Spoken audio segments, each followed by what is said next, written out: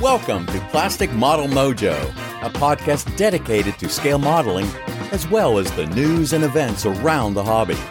Let's join Mike and Kentucky Dave as they strive to be informative, entertaining, and help you keep your modeling mojo alive.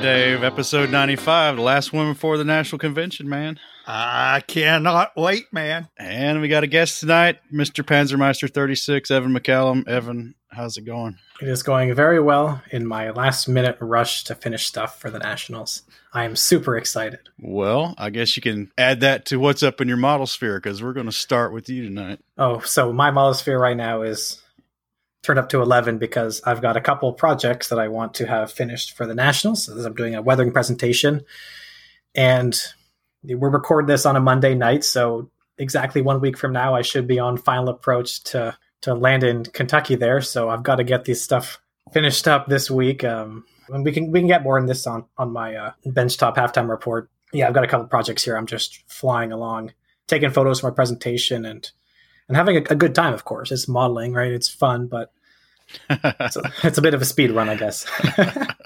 Tell the people the insane decision that you made as to how you're getting to the Nationals. So I'm I'm driving over the U.S. border, first of all, because flying within the U.S. is almost 1/3 the price as if I flew international from Canada. So I'm driving to Syracuse, New York, 3 hours, and I'm taking two-hour flights, and I'm actually landing in Kentucky so I can take a road trip with you guys for 15 hours to Texas. Now, I could have taken the direct flight to Texas, but that cost, a couple dollars more, and also I'm looking forward to a nice long road trip as well. It'll be cool to see the western states from the ground rather than from the air, I guess. You're a brave man. This episode is kind of a cheap omelet, man. It's pretty scrambled up, so I think we were going to drop that segment. So why don't you go ahead and just tell us what you're working on? So I have got a Jagdpanzer 4 that I was working on with a buddy build with my good friend Hamilcar Barkus, who gave you guys some good listener mail last episode. So I'm finishing the weathering on that tonight and tomorrow, hopefully. And I'm also photographing the process, and there will be a step-by-step on that during my weathering presentation at the Nationals. And I also have a Panhard 178, which was a secret project that Kentucky Dave leaked last episode. I should have had an NDA, I guess. Yes. Lawyers, right? That's right. So that's something I'm working on as well. I put that together like a month ago. I just realized I have to have something else for my presentation. So I just threw together that kit, put a bunch of resin into it as well because it was a fun project. And now I'm also finishing weathering that for some looks at some different techniques during the presentation as well. That thing is not nearly as far along as I would like it to be, but I have 1 week.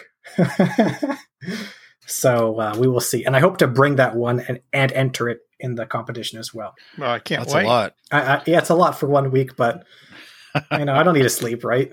Yeah, no. I don't know. You sleep in the car. Right. Sleep is for old people. Well, Dave, you been sleeping then? Too much because my model's not done yet. I'll talk about what's in my model sphere in a second, but I can give the listeners a peek behind the curtain. Mike came into Louisville on Saturday with his son, and we had lunch. And everybody knows I'm always fired up for the Nationals. It's the best 4 days of my year every year. I enjoy it, etc. I gotta say, Mike, I have never seen you so fired up for Nationals. This is going to be an enjoyable experience. I hope so. My model sphere is me trying to get this F8 done. I am buzzed about the Nationals. I've had my suitcase half packed for a week, and we're still a week away from the show. Now it's all down to last minute coordination, double check and make sure I've already got the confirmation on the room reservation, but I want to double check that. And then Evan and I were actually talking about what T-shirts we were bringing to the Nationals to wear. So just all those little things that go into a National, and I'm really anticipating it this time. I can't wait. So how about you, Mike? Other than getting super extra excited, actually I was just talking to Bruce Worrell a little bit just a few seconds ago on Facebook Messenger, and he asked me if I had anything to take. And unfortunately, I've had a very poor productive year this year. School year was tough. I've made a lot of progress on several projects, but I haven't gotten anything done. Right. Though I am telling you, I'm tempted to take the E16 and the catapult and let some people see it. I think you should. I really think it's worth. Well, hell, you could almost enter that catapult. No, it's not done. Well, you could do that. That's what Dave did for Heritage Con. He brought his entry, but he didn't enter it. Yeah, I didn't get it. Well, in that one, it came apart on the way up, or when I was packing it. So, which, by the way, I still have to repair. I got a lot of stuff to do. I may do that, but other than that, I don't have entries this year. Hopefully, though, I'm staged to have at least 2 next year, but I'm not going to commit like you do, Dave. Well, I am actually bringing something to enter, or at least one thing and maybe more. All right. That's my model sphere, getting stoked for the show and making sure our ducks in a row so we can have a good trip. Yep. I'm looking forward to it. Because we're recording, you got to have a modeling fluid. Let's start with Evan. Evan, what kind of modeling fluid do we have? So in honor of my 2 co-hosts here, I got some Southern Comfort. No, I'm just joking. I'm taking a road trip with you guys. I don't want to be disappeared. Yeah. I have got Wyatt Rose Mexican Lime Ranch Water. Maybe this is a little bit along the lines of Texas, we could say, but this is a tequila and lime soda. And we've been talking recently about how apparently I'm the only one who likes tequila. Mm-hmm. It's actually one of the few alcoholic hard liquors. Yeah, hard liquors that I enjoy because usually I can't really taste the flavor beyond the burn because I guess my palate isn't advanced enough yet. But with tequila, I find it has a nice taste. So this is in a can, 5% ABV. It's just a blue agave tequila Mexican lime soda. It's good. I've had it before. It's a nice light beverage, more something I think you would probably sip on a porch. I like it. So, Mike, what are you drinking? I'm drinking the, and I think my spaceship knows which way to go, Double India Pale Ale from Triptych that you brought me. Yes, that was Tommy Choi brought it to us. Well, thanks, Tommy. It's we'll talk about it at the end, but I'm drinking it finally. Yeah, and I enjoy it. Now, this one, okay, I know I'm going to catch some heck for this one, but I'm drinking Cider Boys Peach Country Apple Peach Hard Cider. 5% ABV. It is. Peach is the thing that they're adding to all the flavored beers this year. And, okay, I fell for it, and I got it. And I'm going to drink it, and I'll let you know how it turns out. That sounds like a me beverage. Yeah, I was going to say. Sweet cider. I may pack one of these for you. Peach thing's kind of interesting. That cold snap back in December decimated a lot of this year's peach. Yeah, it did. Peach crop. So, guess you have to have peach beer instead. Yep. It's not bad, though. Well, is that it? That's what you're drinking? That's Nothing what I'm else? Drinking. You only got one. Yeah, you only got one mouth. Yeah, I'm not I'm not doing two fisting. No way. All right. Well, we got a little bit of listener mail. We should probably get into that. Yep. Let's do it. Well, we got a nice little reply. I guess it was from the Wheel. We had one about overthinking. Yes. Yeah. Well, Paul Buzik wrote in, and he liked the response. He gets this kind of response every time he says like he's doing one of his techniques, like where he scribes panel lines directly into the paint. Yeah. And the universal response is, well, what if I make a mistake? And he says, here's a unique concept. Don't make a mistake. So he goes on, though. It's not quite as flippant as that might sound, just without any context. If your first thought is you're going to make a mistake, how are you ever going to evolve? If you see something you like, it's better to shift your perspective and say to yourself, I like that. I'm going to learn how to do it. If he can do it, I can do it. I just need practice. Now they're not mistakes. It's just practice. Yep. I like that attitude. That's a good attitude. Recently, I've been finding myself a lot more hesitant to not only try new effects, but do things I've done before because I'm worried I'm going to mess them up. And I'm trying to, make a video or something.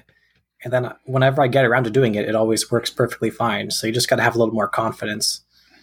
And usually it goes fine. And I mean, most of the time when something goes wrong, it's not the end of the world. I mean, there are some build enders, but yeah. Yeah, we've all had those. Well, and the truth is, 95% of the things you worry about never happen. And the other 5% worrying about it didn't make any difference. Yeah. So up next, who we got? Mark Doremus, often contributing. And he's going all the way back to our Stump the Airbrush Chump. And he's finally gotten around to fixing 3 air valves he's been having trouble with. So he's got a fleet of airbrushes like you do, Dave, apparently.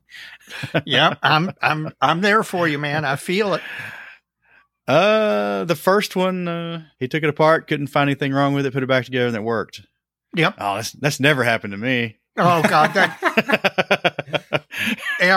absolutely that happens all the time. Yeah, you didn't see the offending chunk of whatever fall out of there when you took it apart. Yeah, that's probably what happened. The second one, he knows there's no ring to jump the groove and it's not in place to seal the opening, so that was a quick fix. The third one, tore it down, rebuilt it, still has a small leak when he tried it. Not sure on that one, but anyway, he appreciates the inspiration there to work on his airbrushes. Yep. Get them tuned up. And you know what? That sometimes is a thing I'll do if I come down to the bench and either I don't have time or motivation to work on something big. Once or twice a year, I'll tear the airbrushes down and give them all a really good cleaning, even if they're all working. I'll give them all a good cleaning just to get them tuned up. And the other thing I'd say is if your airbrush is a Badger, you can mail it to them with a check for like $12 and they will rehab your brush completely, get it back into as from the factory condition and mail it back to you. And you can do that once a year. And it's a great service. Maybe I should do that. Yeah. What are you painting with? I've got a Badger Renegade Chrome I use for most of my work, and I also have a Badger 105 Patriot I use for heavier primers and stuff. And I like them, but I'm not exactly the best at maintaining my airbrushes, and generally if there's a problem, I just keep tearing it apart and flooding it with lacquer thinner until it starts working. Well, you ought to. I highly recommend if you get to a period where you know you're not going to need them for a couple of weeks. Now, I don't know what the deal is in Canada. But in the U.S., you can mail them to them with a check. It's on their website. Go to their website. It tells you.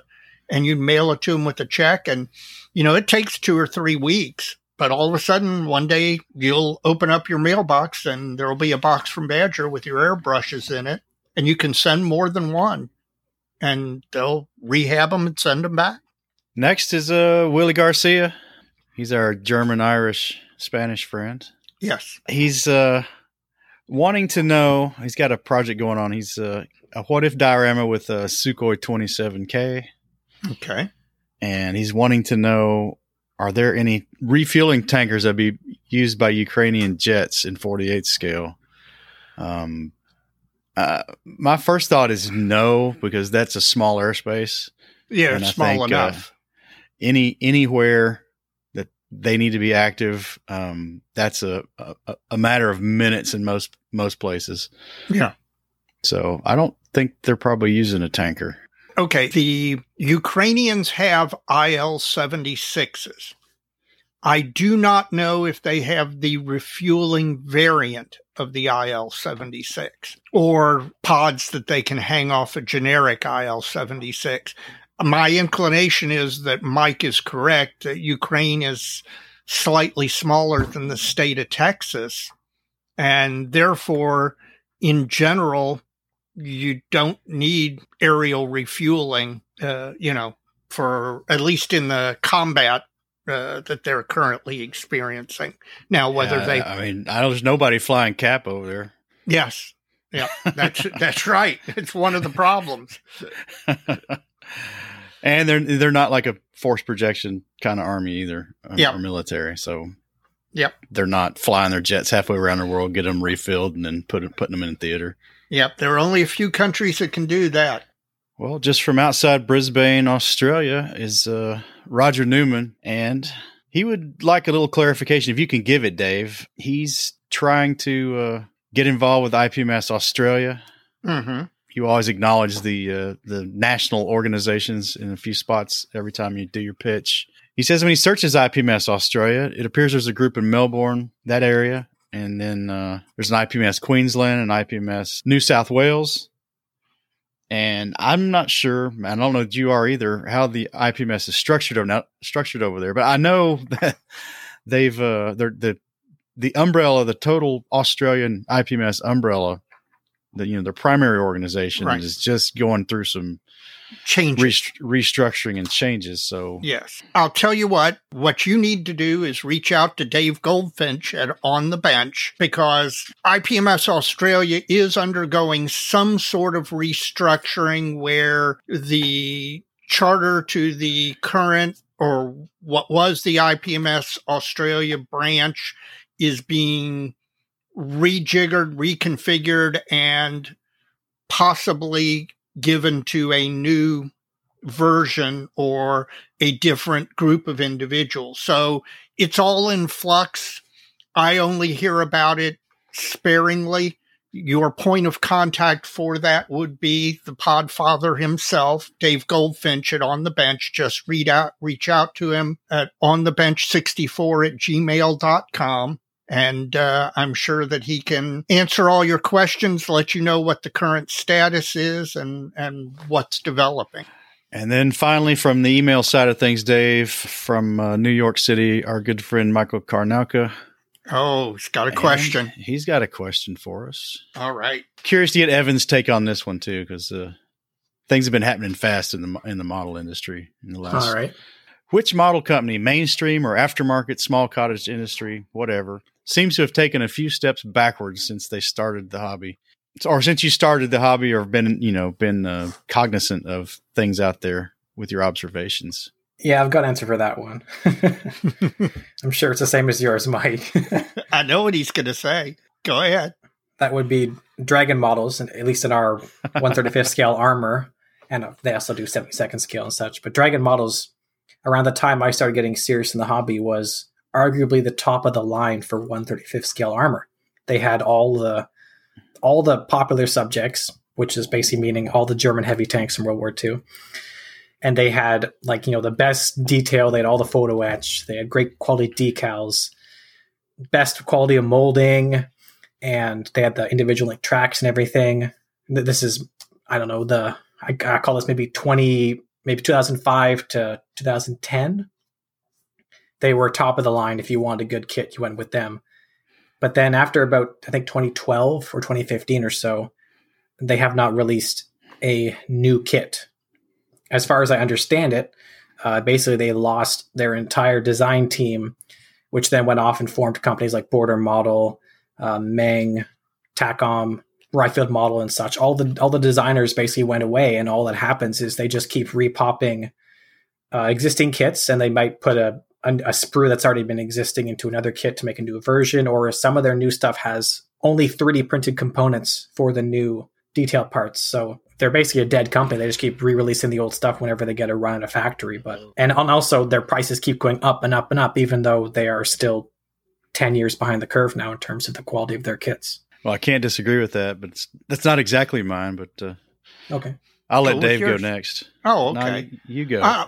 The one that jumps out to me is Monogram, which basically exists as a name and nothing really much more now. Whereas back in the 80s, Monogram was it wasn't Tamiya or Hasegawa. It was a very viable, competitive model company releasing every year or two one or two really interesting kits. And I think it's probably the story of manufacturing in America generally, that it just got overtaken by everything elsewhere in the world where it could be done less expensively, and there was plenty of talent, and there was little motivation to continue to do it in the United States. And it just shriveled up until it ultimately ended up disappearing as anything other than a nameplate. Are they even a nameplate anymore? I think all their kits are now rolled into the Revell brand. They are, but I don't know.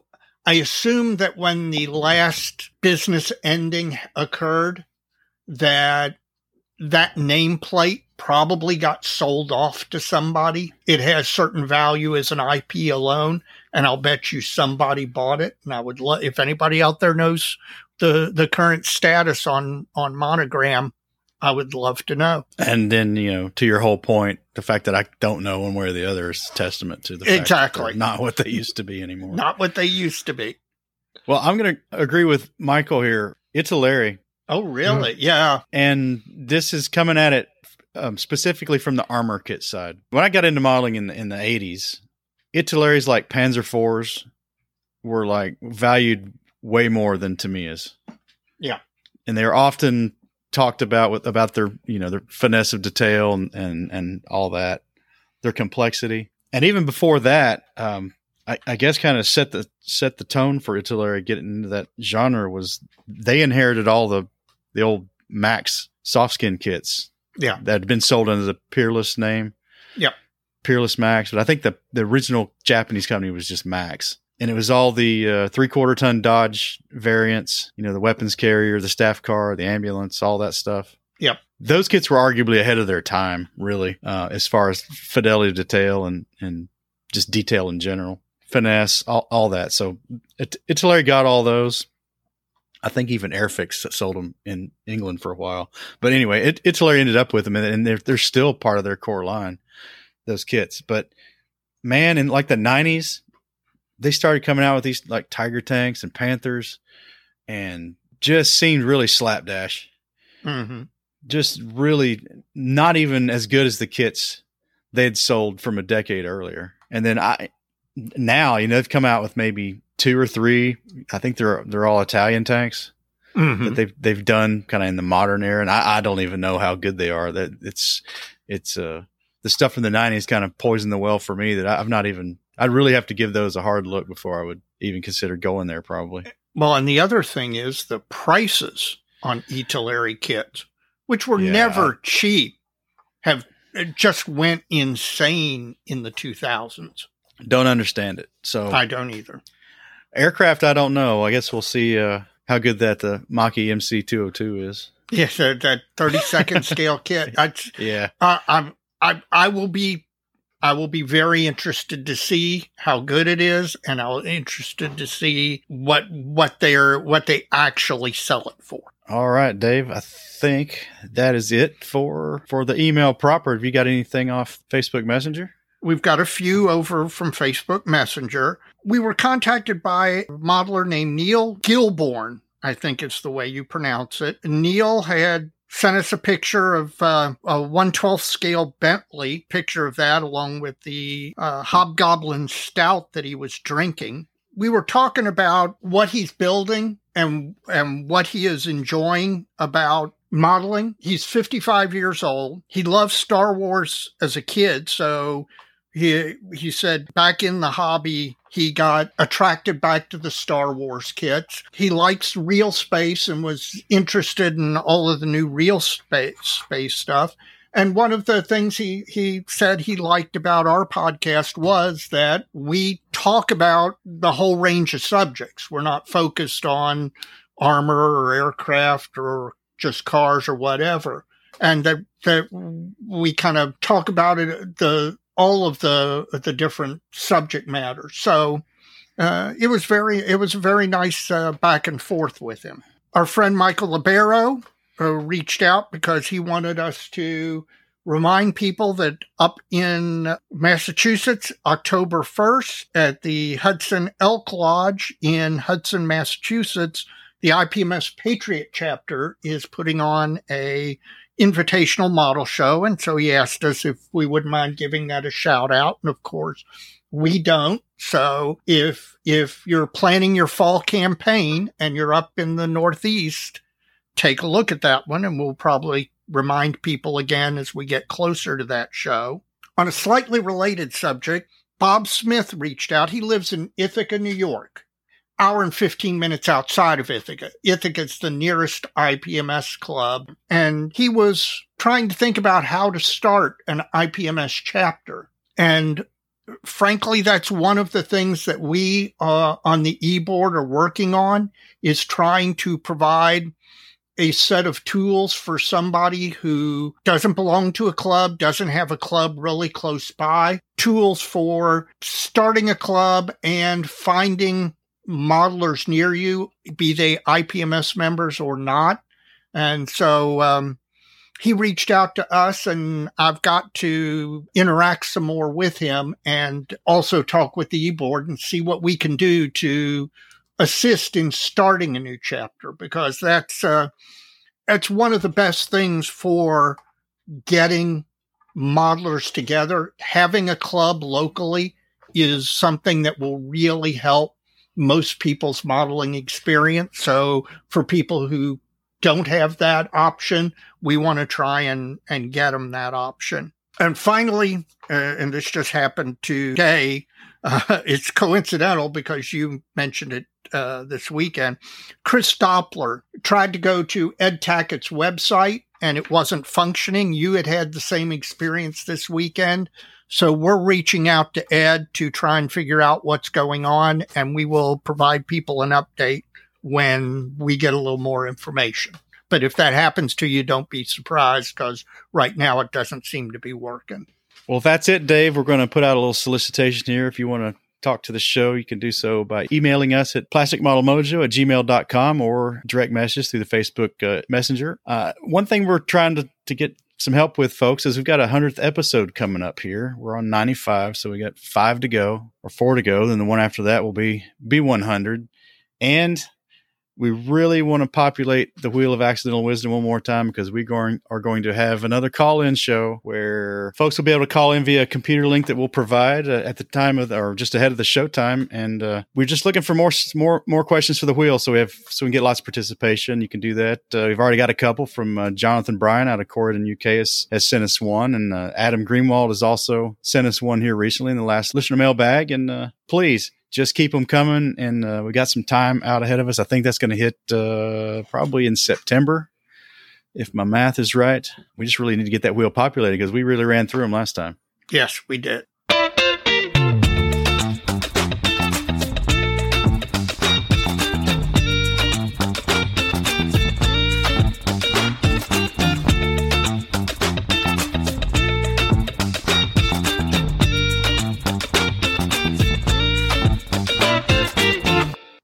This is the point in the episode where I ask you, if you haven't done so already, please go and rate Plastic Model Mojo podcast on whatever podcast app you listen on. It's becoming more and more apparent to Mike and I how important that is. We'd appreciate if you give us 5 stars. It really does do a lot to drive our visibility. So if you listen to us on Apple Podcasts or Stitcher or Podcast Addict, please, if you haven't done so already, please go give us a rating. We'd like you to give us 5 stars. And also, as I say, the best way for us to continue to grow, and we, amazingly enough, are continuing to grow. We're getting new listeners all the time. And one of the ways we do that is current listeners going out and telling their modeling buddies, particularly ones who don't listen to podcasts at all, maybe a little bit technically challenged. Even most of the technically challenged folks have a cell phone now. And if you can help them out by leading them to the podcast and get them listening, we'd appreciate it. It's real helpful for us. In addition to that, please check out all the other podcasts in the Model Sphere. You can do that by going to www.modelpodcasts.com. That's Model Podcast plural. It's a consortium website set up with the help of Stuart Clark up in Canada from Scale Model Podcast, and he's aggregated all the banners for all the other podcasts who are participating in the spirit of cross-promotion with us. So you can go there and check out the podcasts. We got a lot of blog and YouTube friends out there in the Model Sphere as well. We got Mr. Jim Bates at A Scale Canadian TV, Chris Wallace, a model airplane maker, Stephen Lee, a sprue pie with frets, And Jeff Groves, the Inchai guy. I wish he was coming to Nats. I wish he was too. I'm already working on him for Madison, and he is coming to our regional. And we can't forget you, Evan, Panzermeister 36. Why don't you give us the elevator spiel on what might be happening in the coming months? Well, I have a couple of videos planned. I'm working on a Panzer III in North Africa tropical camouflage pattern, which is pretty cool. I also have a video which should release Saturday, so the day after this drops, which will be discussing some recent 3D printed acquisitions I've got, which might be topical for later in this episode. And I have a Panzer IV, and I also have the Panhard, and I have a billion other projects that are slowly progressing because I'm a very methodical builder. I'm not slow. I am methodical. There you go. So a lot of projects in the works, but there will be a bunch of cool weathering and build videos soon on some topics once I get around to having some time to make some thumbnails and edit and such. But right now I'm focused on getting stuff done for Nats. Yeah. How many videos do you typically have going at any one time? 3, maybe. Okay. Because I like to have one thing I'm building, one thing I'm weathering, and maybe another thing at least. So because sometimes you're in a build mood that night, sometimes you're in a painting mood, sometimes you're in a weathering mood. So I like to have something that's always possibly of interest that evening kind of situation, I guess. I'll be interested when we're riding down to Texas talking to you about how you arrange and handle your video stuff, because that's a real interesting subject to me. So I'm looking forward to your dropping one Saturday. Finally, this is where I would ask, if you're not a member of IPMS USA, that you join. If you're not a member of IPMS Canada, please join IPMS Canada. Whatever national organization is your particular country, please search out and find your national IPMS organization and join them. They're a good group of people who are giving up some of their modeling time to make everybody's modeling experience better. Additionally, right now, voting for IPMS elections and for changes to the bylaws are currently running.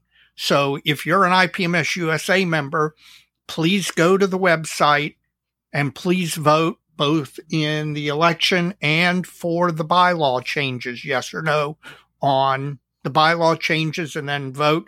Unfortunately, as far as the election goes, we've got all of the people running unopposed, which frankly is not ideal. So while this time I'd ask you to vote for the people who are running, I'd ask you to consider in the future running yourself. Or if you know somebody you think would be a good addition, getting them to run. Well, let's stop here, Dave, and have a word from our sponsor. You got it. Plastic Model Mojo is now brought to you by Model Paint Solutions, your source for Harder Steenbeck airbrushes, David Union power tools, and laboratory-grade mixing, measuring, and storage tools for use with all your model paints, be they acrylic, enamels, or lacquers. Check them out at www.modelpaintsolutions.com. It's the final Come and Make It in Texas, Dave and Evan. This is the small number. At the time of this recording, we are 9 days from the IPMS National Convention. It's killing me, man. It's about 8 too many. Yes, it is. Single digits now. Yeah. What we've done for this episode is a little earlier in the week, we had a chat with Agent 003, Brandon Jacob. And folks may have, they've heard his updates on this show, and he's been posting quite a bit to the Nats 2023 Facebook group or page, whichever it is, and with a lot of the same information after we air it, and they'll put it on there too. But we talked to him a few days ago and got his top picks on quite a few things you might wish to take in during your time down there. So let's have a listen.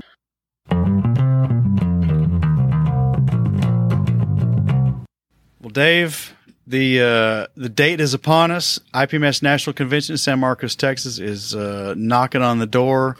And we have with us tonight Mojovian Special Agent 003, Mr. Brandon Jacob, to give, I guess, his lucky 7, his top picks for the extracurriculars at the IPMS National Convention for folks who want to get out there and experience a little bit more of what Texas has to offer. Brandon, how you doing tonight? I'm doing very good. How are you guys doing?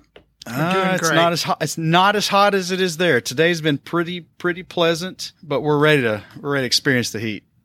Well, you're coming to the right place. We're in the thick of it, that's for sure. I tell you, for the last several months and last several episodes, you've been feeding us some information about the San Marcos area and the things that Dave and I like to try to push is to not twiddle your thumbs at the convention site the entire time. There's a world out there to experience, and you may not be in this geography ever again in your entire life.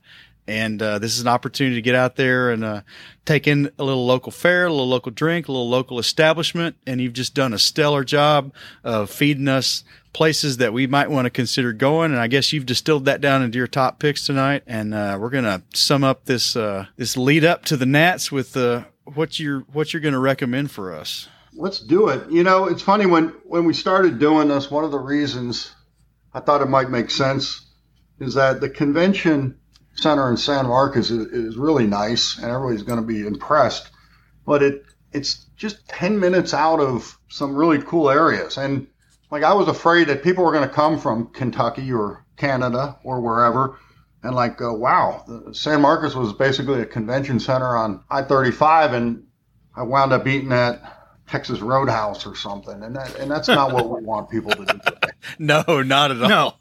No. So that was part of the strategy behind this thing, right? The whole time is like, what, you know, some people might not go out except for one night, a lunch and a dinner. So let's try to give them something decent. Make it count. You got it, man. You got it. And, you know, I got to caveat something. You know, I don't live in San Marcos. I have family that's lived in San Marcos for 40 years. I spent a lot of time in San Marcos, but I certainly, you know, haven't gone to every establishment in San Marcos. So just because like it's not mentioned, you know, on our podcast or what have you, it doesn't mean it's not a good restaurant. I've never like went into a place during my little field studies, if you will, and like walked out saying, wow, that sucked. I better not tell Mike and Dave about this place. But there were some places that, you know, wow, if I was driving all the way from Kentucky, I might or might not want to eat there. But anyway, so just caveat, there's a lot of places that exist in the San Marcos area that may or may not have been mentioned. All right. Well, where you want to start, man? The floor is yours. All right. Well, let's first talk about the heat. Right. I mean, that's not on the top 7, but it's something worthy of talking about. It's hot, and this summer has been like dry hot, over 100. And I thought, what could I do to like give someone like some encouragement? And like, just keep in mind that you could divide a Texas day in 4 parts, right? No matter how hot it's going to get, the mornings are still actually kind of nice, right? From dawn till about 10, you know, it's okay. Afternoon, avoid, right? From 1 till 4:30, if you feel your life is moving like too fast in front of your eyes, spend an afternoon outside right now and it'll feel like the longest day of your life. It just seems to get longer and hotter. But then phase 3 is like 4:35 when the heat breaks. And let me be clear on that. That doesn't mean it gets cool, right? Like that just means like it's not going to get any hotter today, right? But it's actually nice when that happens. And then finally, like right about, you know, 8 o'clock, 7:30, 8, I don't care how hot it is in the day. It's beautiful. And I encourage people to, you know, maybe look forward to being out at that time when they're in San Marcos. Step out, go to a outside establishment, have a beer. I mean, it's absolutely beautiful. It's still warm, but it's really nice. So, Brandon, when I went to the IPMS Nationals in 2000 in Dallas, it was 109 degrees. So I'm ready for it.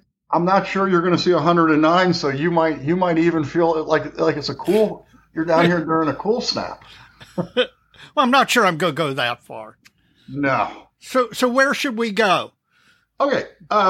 during the podcast, I mentioned several places, but I kept going back to two specific areas. One is the square in San Marcos.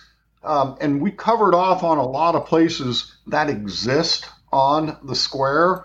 We talked about the tap room and the front porch, which is like a sister bar pub kind of place. Zelik's Ice House. Did not mention Gill's Broil Burger, but that exists on the square. And also the Root Cellar Cafe.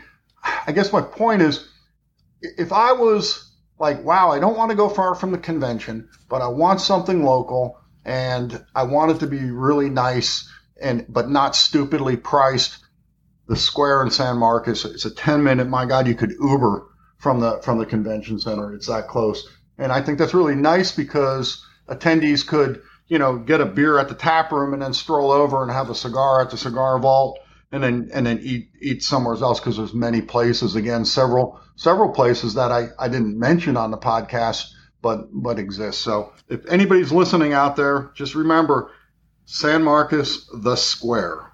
That's all you have to remember. And people, it's a known area. Get there. The next is Green, which is just a little bit further. It's actually on the Guadalupe River. It's an old town. I think we talked about it on one of the episodes. It's spell Green. Oh man, Gruene. And it's really, like I said, 15 minutes away, and it's kind of connected to New Braunfels. People are going to hear the term New Braunfels, which is a sister city to San Marcos, but it's own little, for lack of better terms, a village. And it's a tourist destination. And the anchor point of Green, Texas is Green Hall, which is considered the oldest operating dance hall in the entire state of Texas. And although the Alamo gets a lot of like props as far as the place to go when you're in Texas, Green Hall to Texans is a pretty special place. They have live music, and I'm not, you don't necessarily have to go and put on a cowboy hat and listen to a band that night, but it's certainly something to understand is there. And then, right next door is the Green Grove, and of course the Goodwin Speakeasy in the basement of the Green Grove. It just could make a really good evening for attendees to say, hey, let's go on down to Green at 7:00 at night and walk around and see some things. There's a Cantina del Rio Mexican restaurant, and of course the Gristmill restaurant right there on the Guadalupe River. You couldn't go wrong. You could not go wrong with making that an evening on one of those nights. Once we get to San Marcos, we're gonna have to plan. We're gonna shuffle the deck and figure out where we're going, because we ain't hanging around the hotel all night. No. So what's next? In between Green, Texas, and the San Marcos Square is the Riley's Tavern that, if you remember, we talked about one episode. And Riley's Tavern holds and they're very proud of it, the Texas beer license #1. And Riley's Tavern is like, there's nothing else around it. It's kind of like in the middle of nowhere, yet it's 7 minutes from the convention center. And it's a real Texas saloon, if you will, that, man, I just think that like that would be some place that if you were not talking to a local, you wouldn't know is there. But it's like kind of a really friendly, like, hey, we're from Kentucky and we're coming in here. We'll sit down and have a beer, and friendly place. It's not, you might not make it like an all-nighter there. But at the same token, you might have a beer and then go on down to Green, or have a beer and then go on down the square to eat dinner, or vice versa, right, on the way back. So we can take a 20-something-year-old Canadian kid in there, and he'll be okay. Not going to end up like the Blues Brothers. No, man, like nobody's throwing beer bottles. At first glance, like you when you pull up, you might think that, right? I mean, because it's authentic, right?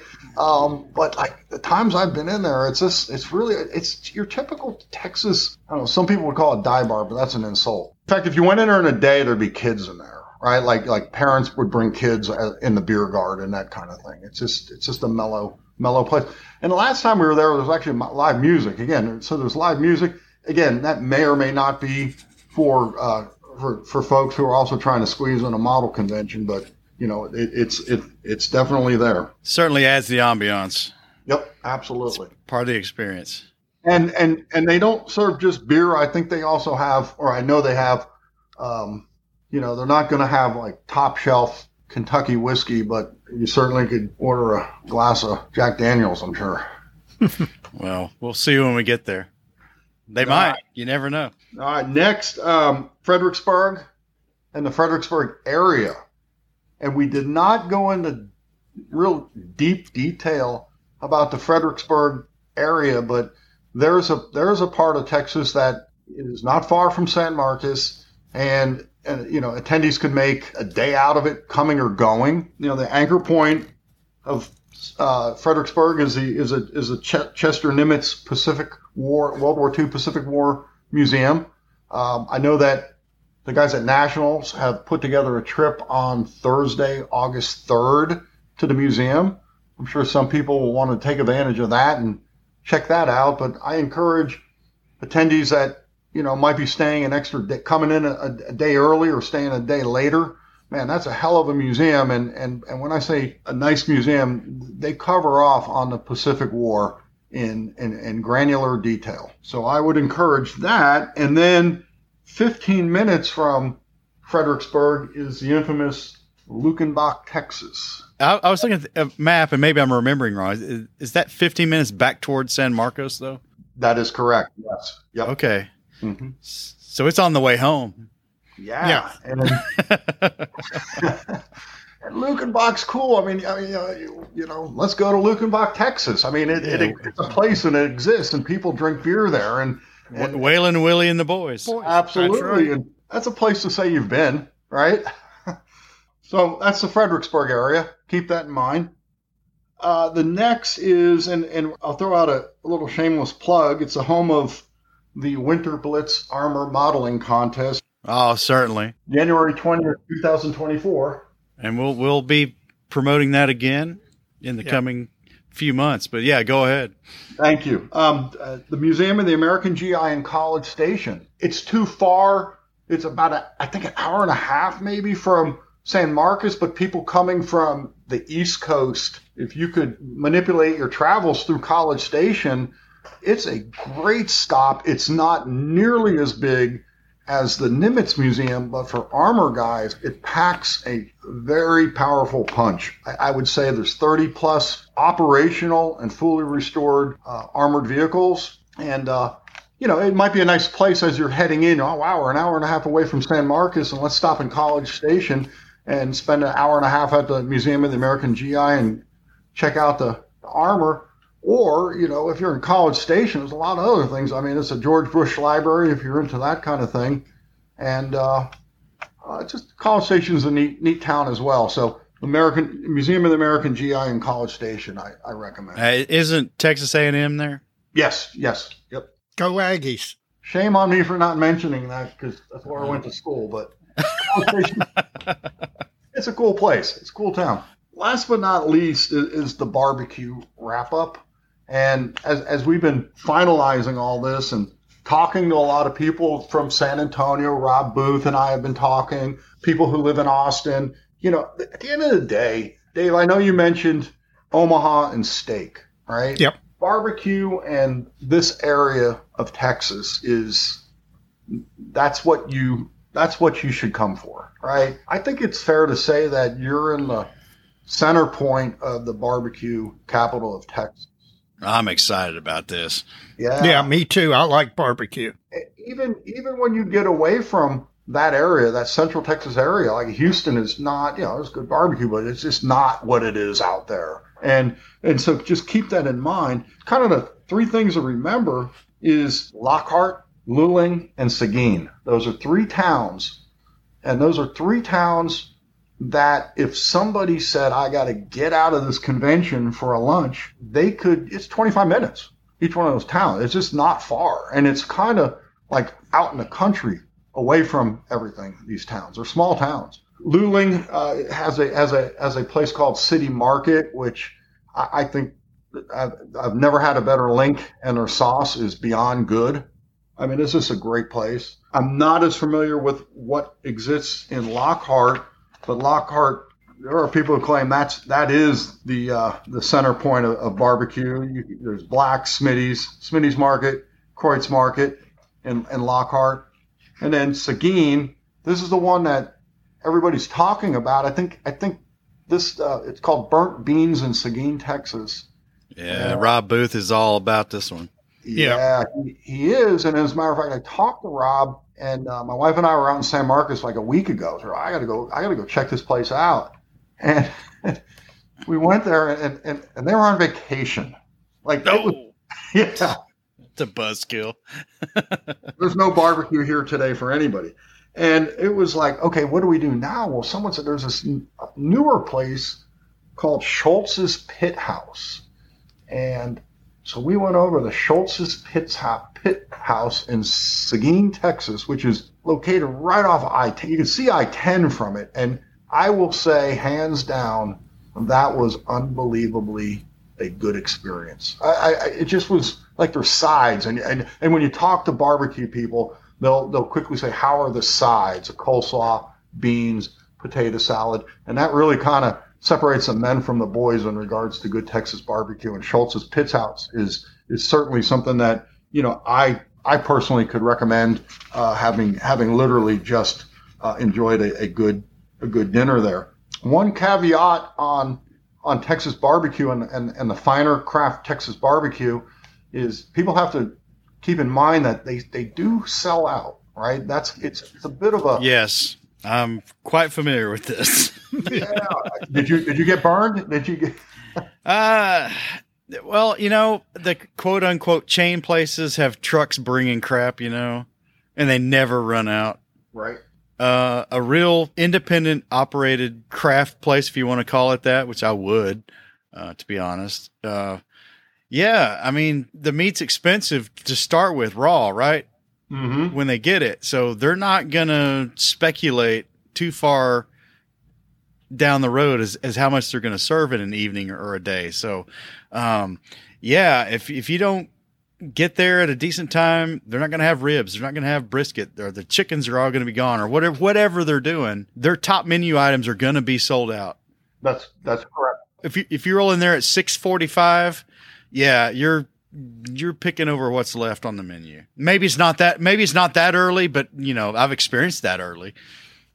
Yeah, I might even go as far as some of these, and I can't speak for any of these places in Littling, Lockhart, or Seguin, but I've even heard some of these places, the higher end in Austin, of course, Franklin's Barbecue, everybody talks about, that like 9 a.m. in the morning, they run out, right? Like people wait in line overnight. And, listen, man. Yeah, it's getting crazy there. Yeah. I mean, you got to give a guy a fighting chance to get lunch. Yeah.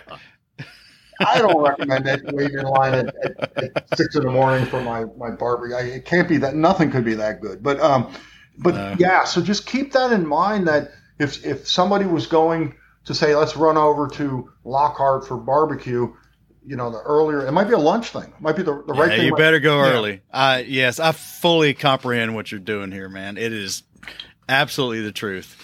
Yeah. And to add my own experience, I was born in South Carolina. I was raised in Tennessee, and I live in Kentucky. I am a pretty much dyed-in-the-wool Southerner. I've enjoyed barbecue my entire life from childhood, growing up. I don't have a favorite because South Carolina is different than North Carolina, is different than Virginia, is different than Tennessee, is different than Georgia, Alabama, Mississippi, Arkansas, Texas. It's all a little bit different. You can find a favorite in all those places. Texas is something I've never experienced, so I am freaking so stoked to go pick one of these places and double down, get some barbecue, get some beer, and see what this is all about, because I really like barbecue. It will be different, but it'll be good. And for the win, like what we did the other day when we were on our 003 field trip to Seguin, I brought my wife and her sister and her husband, so there was 4 of us, and we just ordered big and kind of did at the table a la carte sample. Does that make sense? Yes, yep. And you might do that, right? Bring 4 guys that your modeling friends, and get the ribs, get the sausage, get the brisket, and just then let's sit all at the dive in and eat it. Yeah, yeah. absolutely. Being in Kentucky now, it's as hard as it is for me to swallow and say this, and as a Texan, you might find this completely foreign and even ridiculous. But in Western Kentucky, there's a little town called Owensboro. Oh yeah, Moonlight. And Owensboro, by somebody's metric, is the barbecue capital of the world. Believe it or not. Yeah. And the person who told me this, I told them that there are two ways you get to be the barbecue. You get to be the capital of whatever of the world. You either have the best or you have the most. So they must have a whole lot of barbecue in Owensboro, Kentucky, because I guarantee you it's not the best. It's listen, to defend Kentucky's honor, barbecue in Owensboro is really, really good. But again, the point you made is right. It's different. Kentucky barbecue is different than Kansas City barbecue, different from North Carolina, South Carolina. Everybody puts their own spin on it. So I love going to Owensboro. Looking forward to it. The analogy that I came up with today while I was thinking about this call was some people build in 135th, some people build in 172nd, and some people build in 116th, and it's all good. And that's the way barbecue is. It's all good. Yep. Well, it's not all good. Yeah. Well, To a point. I'm looking forward I tell you, to bad barbecue is like the most disappointing thing ever. Yes, it is. Yeah, well, absolutely. and what a great segue, right? Stay the heck out of a chain, right? I mean, that's right. I know my friend Mike Stucker called in or emailed in to mention Buc-ee's, right? Like, stop at Buc-ee's, but if you buy a barbecue sandwich from Buc-ee's, you get what you deserve. Yeah. Yep. I'm looking forward to gaining a few pounds and trying a few places that are local. Because the local color is what does it, what rounds out making a great convention. All right, Brandon, we'll bring us home here, man. All right, let's do it. Let's take you home. So Rob Booth has asked me to fire up some activity on the IPMS Nationals Facebook page. And it may or may not, some of your listeners may or may not, that might be a great thing for people to join, because there's going to be a lot of conversation. There is a lot of conversation going on. Well, I've already seen your posts. Yeah. There's a lot of local people are starting to pitch in and mention things that I haven't talked about. So, there's some good dialogue on there. And I certainly would encourage Mojovians to take a look at that. And then final in the 003 wrap up, a shout out to my friend Rudy and Danielle at Lionheart Hobby in Kyle, Texas, which is very close to the convention. And I know some people said, are we going to go over to Lionheart Hobby? But I know that Rudy and Danielle are basically bringing their hobby shop to Nationals. They're going to have a big setup. Yep. Yeah. And these guys support Region 6 and our shows. They're at all the shows in a big way. Good people. And I just wanted to use this moment to just a shout out to Lionheart Hobby and attendees, man. Go in and say hello to Danielle and Rudy and see what you could find at their hobby shop in the convention center. Well, I'll double down and encourage folks to give them a double look. And if there's anything you can justify from them as a purchase, go for it.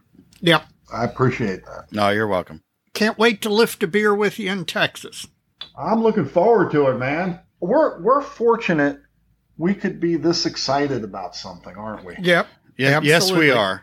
This one's a little more special than the last two because this one got canceled, and they've had a couple extra years to stir up the excitement about it and solidify the attendance and the vendor participation, all that. And I think this is going to be a good one. Yep. I'm looking forward to it. I can't wait. I think so. All right. Well, Brandon, Agent 003, you've done an exemplary job. We appreciate it. We know where we're going to be looking to go for dinner and get a couple of beers or whatever. And it's all been great. And I thank you for playing along for the last, it's almost a year now, probably. Yep. Hey, I've had fun, man. I appreciate y'all entertaining my wackiness. And I actually learned a few things about San Marcos myself that I didn't know. So I feel fortunate. We're looking forward to seeing you there. When the leaves start turning colors, hit us up again for your show at College Station. Winter Blitz, will do. Thank you. You're welcome.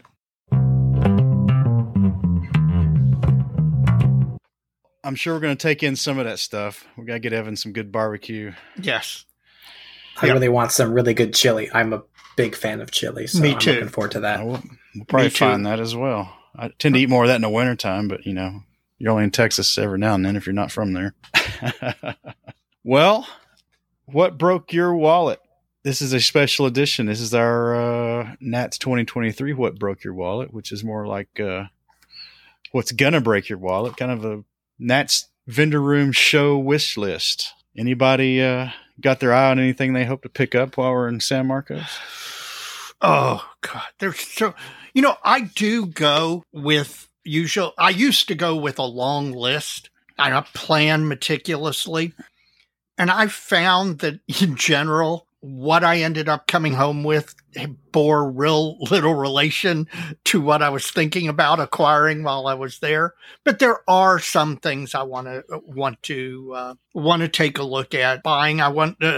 There's a lot of aftermarket 3D cockpits. I want to try and pick up a Vargas Matilda 1. It's the stuff that I didn't plan on buying that are usually the things that I consider the best purchases at the National. Something where you walk by the table and it grabs your eye either because it's something unique or it's something that you wanted and it's a really good price. I could pick up another ICM KI-21. There's just bunches of stuff.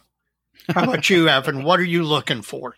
Well, a couple weeks ago, I went through my whole stash, looked through everything, and I kind of came to the conclusion that, you know, I think I've got a pretty good collection here, and there's not really anything I'm looking for, and it's complete nonsense because, like you said, when you're at the show, you see things and you're like, I need that. Yes. I want that, and you've never thought about it before. Specifically, I'm actually on my ScaleMates wish list page right now. There's a few projects I've kind of wanted to do for a while. So I want to do a proper early Russian BT tank. I actually have an interior set on the way from MR Model Bow for that. So I want to get a Hobby Boss BT. I also have for a while wanted to do a Dieppe Churchill, Canadian Churchill too. There. And AFV Club has a kit of that I've been looking for kind of off and on for a while. So that might catch my eye. And then there's always, like you said, 3D printed details, photo etch. There's always stuff there for good prices that you just get it for a couple bucks, and that's going to serve you maybe in a couple of years, honestly. But it's so cheap that you might as well just have it around, right? Well, and one of the advantages for Mike and I driving both down and back is that unlike some conventions where you've flown in, size is not a limit. Size or weight are not limiting factors. And so rub it in. Well, there are things we can do if you find something where you can haul it back and arrange transfer. It's going to work out. So, but it is nice not to have that limitation for this show, so that if I find that Das Works U9, which I've been meaning to pick up since they released it 2.5 years ago, if I find it for a good price, I'm just going to buy it. I hope he finds it for a good price. I'm going to film it. Yeah, it's going to be in your lap on the ride back. Yeah, I mean, if there's stuff you find, Evan, that you really think is 2 and 3 years out, we could always just bring it to Heritage Con next March. Exactly. That's true, actually. That'd be a good idea. I bought stuff at Nats last year that's still in the box, right? Like I bought that Vargas M777 and it's still sitting here. But Evan, I think I've repeated on the show before, I tend to bring stuff home from Nationals and leave it in the suitcase when I get home. And then I unpack the suitcase like 60 days later, and it's like Christmas all over again. You get it a second time because you kind of forgot some of the things that you bought. I don't know, man. Maybe that's just me. So how about you, Mike? Oh, Mr. Vargas better have more than one of those Matildas, or we're going to have to duke it out, man. Yep. That's one I'm after, too. I like that one. It's kind of funky looking with the exposed tracks. And yeah. You know, I I'm honestly not a fan of the Matilda 1 as much as I am the Matilda 2, but if I see at the table there and both you guys get it, I might have to get one as well. We'll see. Peer pressure. He'll buy the only one, and we'll have to. Yeah, that's right. He'll buy the only one and leave us hanging. They'll be really glad he's flying home. Yeah, that's right. Other than that, I was hoping that the round 2 AMT branded 30-second scale TIE fighter was going to be on the streets by Nats, but I don't think it's going to be. No, I don't think so. If it is, maybe be picking up a sci-fi kit. I hope that MC202 is not at the show. I hope that thing is not there. I don't think it's going to be. I don't need that. But you want it. But you want it. That's right. And, one other thing that I'm probably looking at is some of those 70-second scale Vespid armor kits.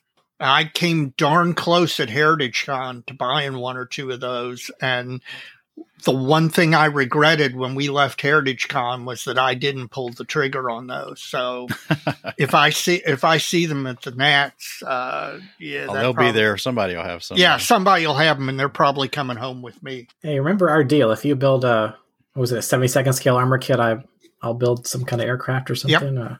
Yep, no problem. I'm going to do that. That's an easy one. I want to find somebody. I'm hoping Vespid's going to suddenly come out with 70-second scale Stugs. Yes, because I'd love to do nothing better than a 70-second scale Stug, and then you tell me that no, this particular tie clamp was only on the X factory version from 43 to 44. When Hans was there eating sausages or whatever variation of it that you know. I know you joke, but some of those features, I've got them down to the week they were introduced. It helps when they paint the hull numbers on the front of the vehicles, right? Right. But yes, by the same token, it's amazing that they were making changes that regular. Well, that's just manufacturing. It was just a constant state of either improvement or simplification past a simplification. Certain point. yeah, simplification and stopgap and you name it. That's just the way it works. Anybody got anything else they're hoping to find? I don't know. I need some. I usually buy a tool of some kind. I will buy a tool of some kind, and I will. I can almost guarantee you, if you want to play, if you want the surest bet on the planet. The surest bet on the planet is I'm going to come away from the Nationals with the decal sheet, not counting the Nationals decal sheet. I was about to say, well, that's an easy bet. You're going to get one in your registration package. An additional one to that. I'm sure you will. So there's actually a couple things I've just realized here. I've been looking for the Bronco Turan or Zrini Hungarian tank and tank destroyer. And I also need a proper razor saw for resin parts now that I'm actually getting a little bit serious on resin. So I'm sure there'll be a good tool supplier there for resin. You got to get the one. UMM USA. Yeah, UMM's going to be there, and they've got one that's I really like. The JVC saw is really, really good. All right, you point it out. I'll pick it up. Okay.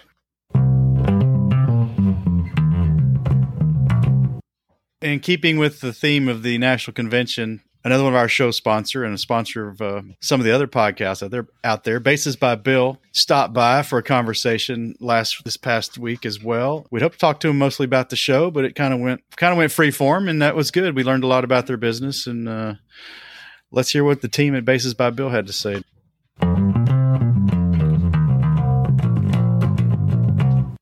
Well, Dave, in anticipation for the 2023 IPMS National Convention in San Marcos, Texas, we've got one of the vendors there and a sponsor of the show. We've got Bases by Bill, who we're glad to have with us tonight.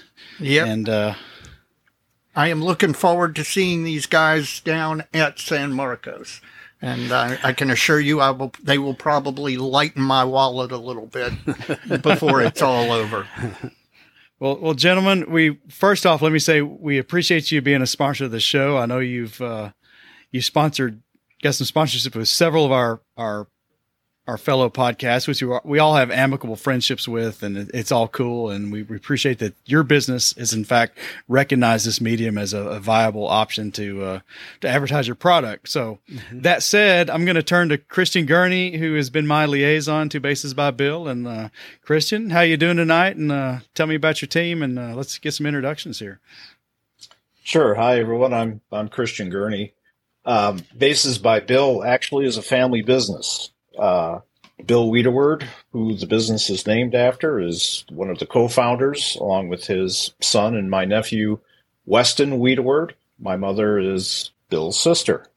And, it's not usual these days to have a family business, but that's what we're doing. I'll just quickly say my role and then turn it over to Bill and Weston. I'm primarily handling the marketing, our internet efforts, and then I also do a lot of work in preparing artwork for our lasering and other processes in making the various products that have insignias, unit patches, and things like that. I've been a modeler most of my life, but took a big break between college and getting the first kids off to high school and college. I primarily do 48 scale aircraft, and I am currently active in that. So let me turn it over now to Weston, our chief engineer. Yeah. Hi, everybody. Weston Wiedeward. I'm the engineer of the group. Basically, any CNC work, 3D printing, original idea of the laser engravers, multiple laser engravers we've gone through over the course of this business. My role is kind of new product design, coming up with new efficient ways to make product, kind of coming up with some more of the eccentric side of the business, some, all the way from finials, all the way to display case lighting, you name it, I do it. Degreed mechanical engineer from Milwaukee School of Engineering. I graduated back in 2016. Currently work in fluid power. That's my professional career. Up in Sturgeon Bay right now, but primarily the engineer of the group and making new products, coming up with new ideas, and going to execute them. So now let's take you to the factory foreman, who runs the factory at the world headquarters in Waterloo, Wisconsin. We're all based in Wisconsin. We couldn't tell from the accents. And puts his name on it. And puts his name on it. Yes, somebody's got to do it. Bases by Bill is fine, I guess. Yes, I'm Bill, and came up with the idea for bases a while ago. Yeah, I've been a modeler for most of my life. Got Wes into it when he was young in a club here in Madison, and I don't know. I always loved the woodworking part of it, and I like modeling too. But boy, I thought, can I do something together? Can I get them together? So I just came up with a rudimentary. It was a Balkan cruise. I think I may have told you this story, but I glued up different colored pieces of wood to make a Balkan cruise. Flattened it, brought it to a meeting, and boy, everybody really thought it was something that there might be something a future with this. So from there on, just made some ship bases, figure bases, other things. Weston's watching from the sidelines and thought, boy, if we got a laser to do some of this stuff, helping us with masks for painting, engraving, nameplates, things on there. So we got this tiny laser. It was only 1 foot by 1 foot, and quickly outgrew that. Then we got a 2 by 2 foot one. Well, we outgrew that. And I think the one we have now is, I think it can go 20 by 15 inches, something like that. Much more capable than the other ones, much more power than the other little desktop kind. That's where it all started, just all the different things, different ideas. We thought, well, let's just try it, let's make a sample, take it in. Let's make a sample, take it to a show. Early on, we went to a lot of shows. We went to a lot of the shows in our area, Illinois, Minnesota. And it got to the point now where it's hard to get away for a day or even two to go to a show. So we just do nationals. And, we've done, I think our first nationals was Chattanooga. And we went to Vegas and Omaha. Now I think this will be our fourth. and really enjoy it. It's people have as they've discovered us off of the internet, off of Facebook, doing their searches, finding us, giving us examples of things to do, and then again seeing us in person, seeing what we do, able to run your hands over what we have, and realize that there's quite a bit of different things we can do for display to finish up what you have started with a beautiful model that you've put all that time and effort in. And so yeah, very much looking forward to San Marcos. A little bit of a drive, not as bad as Vegas. That for us, Vegas was Vegas, going through the canyon there by Denver and Vail, and boy, that was the Rocky Mountains. That was. Yeah. I had never seen the Rocky Mountains in my life, and that was where's the horizon? Oh, it's all the way up there. Well, we almost saw them in person. There were a couple rock slides that we had to wait for, and you could see where. I'm telling how are people not dying from that? Because they just literally took part of the road away, right into the Colorado fence, River. Right into the river. It's just like how are people not dying here? It happens with regularity. Oh my Lord, it's amazing. Yeah. But anyway, yeah, that was quite a trip. Good show. And yes, we are very much looking forward to San Marcos. This will be Christian's first time with us with the business. I don't know if he's been to other nationals, but it'll be great having three of us there. And Christian can check out the vendors and see what it's all about. Yeah, this actually will be my first time. Believe it or not. So I'm looking forward to it for both dimensions. One's meeting our customers, and others is to experience IPMS Nationals. Bill, Wes, while Christian's walking around the show, I want you to take lots of pictures of him to show him later, to show him how big his eyes are throughout the show. And his mouth. Bill, if you don't mind me asking, I'm always curious about the business side of the hobby, the back side of the hobby. Mm-hmm. Was woodworking a hobby for you, or was it your profession? No, it was a hobby. Back when they used to have industrial arts in high school, I took all the woodworking classes, some design work, some for our construction work, and just fell in love with using the tools, the turning lathe and planers and just you got a stack of wood over there, you got an idea in your head, and you just make something. This idea that, well, I have to have a design for it. I have to get, somebody's got to do it before me, and it's just no way. It's just go ahead and do it. Cut things to fit. Get things lined up. Finish them up. And find out if somebody likes it, somebody enjoys it, and if not, okay, next one, next thing. I assume that when you took that first base to your first club meeting, that it was in no way in your head that you were going to build a business the size of what you built. I mean, this wasn't a plan, was it? Did it? Or did it just develop organically, or how? Certainly not at that time. We were it was really one-dimensional until we got the laser and the 3D printer and the CNC machine. And like I've always said, there's so much trial and error going on, figuring out where to get a good source of really kiln-dried cherry at a decent price, and you can rely on it. That was one thing. All the boxes, all the packing material. Will this make it, from here to Washington State kind of thing? Right. Just a tremendous amount of trial and error to find out if you can do it. Shipping. The other thing when we, Wes basically made me, Bill, Dad, you gotta figure out how to make a big display case and make it such that it's disassemble and a customer can easily assemble it, and we got to be able to ship it there safely. And he kept on me, and I thought, okay, all right, let's do it. I think he's right. And boy, once we were able to overcome all of that, getting boxes big enough, making sure you could package up the plexiglass to make it, and boy, that opened up. Then you thought to yourself, somebody just put in an order for a $700 Titanic case with lights, and they just paid it. Yeah, A couple orders like that, and I was breathless. It really was. It was incredible. Great feelings.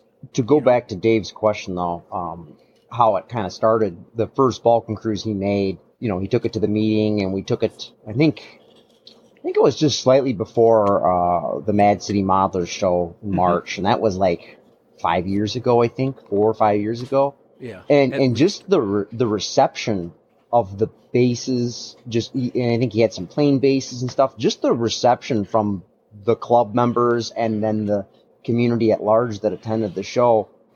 They had wide eyes. They're like, wow, you made that? That's incredible. And looking back on it, this stuff is pretty simple and straightforward compared to the products we make now. But really, I kind of had the idea, and my dad did too, where this is a market that just isn't being filled. There's you got modelers, who want to have a simple display base, a simple board. Oh yeah. That you can put your groundwork on, a nameplate, whatever, and they're either having to go buy a picture frame at their Michaels or their craft store, whatever they have, and make it work, or they're making their own kind of a hodgepodge thing. But or even the trophy shop can only do so much. Yeah, exactly. And relying on, everybody sees the stereotypical display base with a brass nameplate. That look has been overdone to the nth degree. And I would say Bases by Bill, we don't support brass nameplates because we've seen them done just a ludicrous amount. But the whole point is that it was a market that wasn't being fulfilled.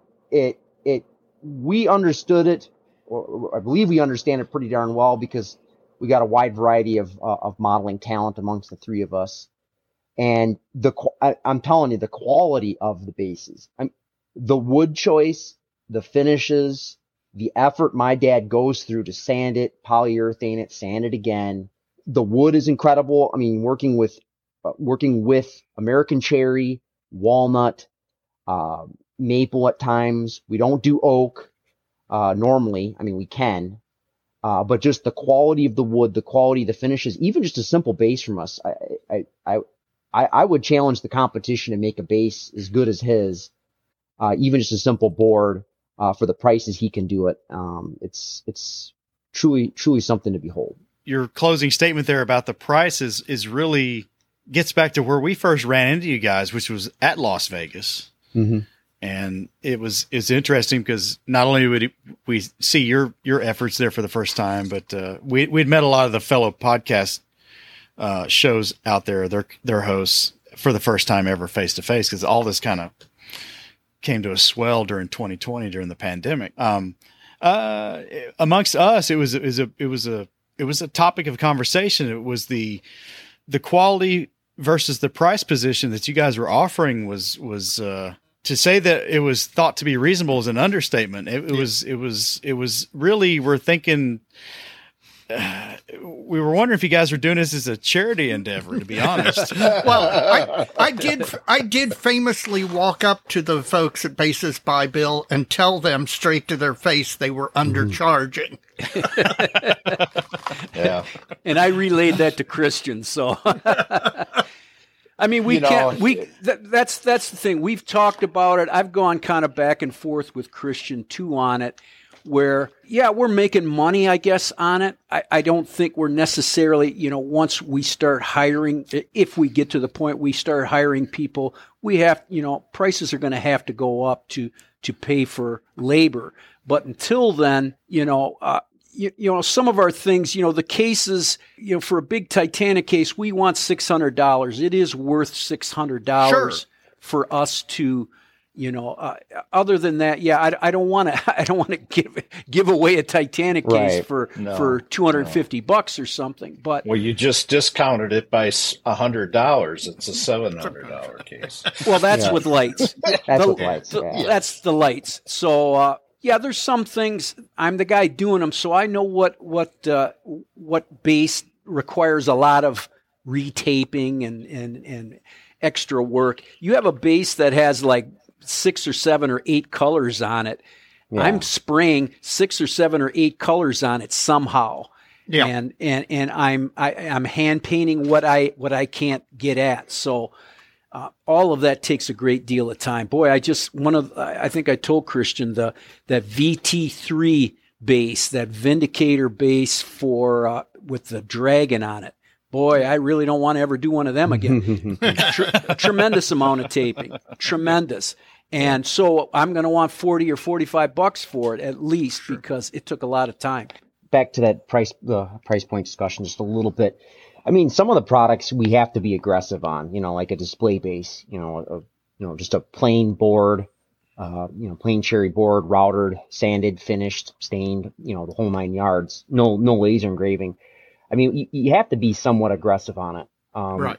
What we found in the modeling community, and this is not to bash the modeling community at all, but modelers are frugal. I mean, modelers in general are the type of people. I mean, they're able to build these wonderful, magnificent pieces of art, and it is art, absolutely.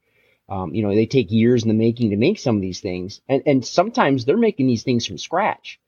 So it's not. For some of the folks, it's not a massive leap and bound. Okay, I make this beautiful ship. Well, where am I going to put it? I have to put it on something, and they have a plan, they have a strategy to do so. And on a plain base, you have to be aggressive because that is a lower valued item in their minds versus a display case. A display case is a whole different animal. I mean, there's a significant amount of work that goes into the cutting of the posts, the top frame, the bottom frame assembly, and getting the plexiglass, going through all the rigmarole to source it, going through the fitment. We have a system now where we've done plenty of them. Get the fitment right on it, and then make it so it's broken down and shippable. That was the real nightmare with the display case. And make sure that when the customer gets it, he's not overwhelmed and it'd be some sort of saga to get the thing together. But they're pretty straightforward. We made a video for it. Wes and I, one of the very first cases we did for a couple in New Mexico, they had a Titanic, one of the first Titanics, and we made a walnut case that sat on their mantle, and it had to be a certain size. They had lights. And I thought, boy, okay, here we go. So we pack it all up. We made the video and sent it to them. And boy, they got it together. I think they got it together that day once they got it. Mm-hmm. And thrilled. So I thought, okay, pass that test. So I think, Dave, what's really driven, there's a couple of turning points. Well, first of all, what we're doing is Wes and I are both full-time employed beyond 40 hours a week. So there's finite amounts of time, effort, and energy that we can devote. Bill has recently retired, and this is the thing that is keeping him healthy and active and giving him longevity. How you scale that's always going to be a challenge. But for us, there's a couple of things that have driven the business. First was the design of the display cases such that they could be shipped in the U.S. and actually even into Europe or Australia. The second was coming up with a marketing program to get the name out there. And that our first advertising was and continues with ScaleMates, simply for name recognition. Yeah.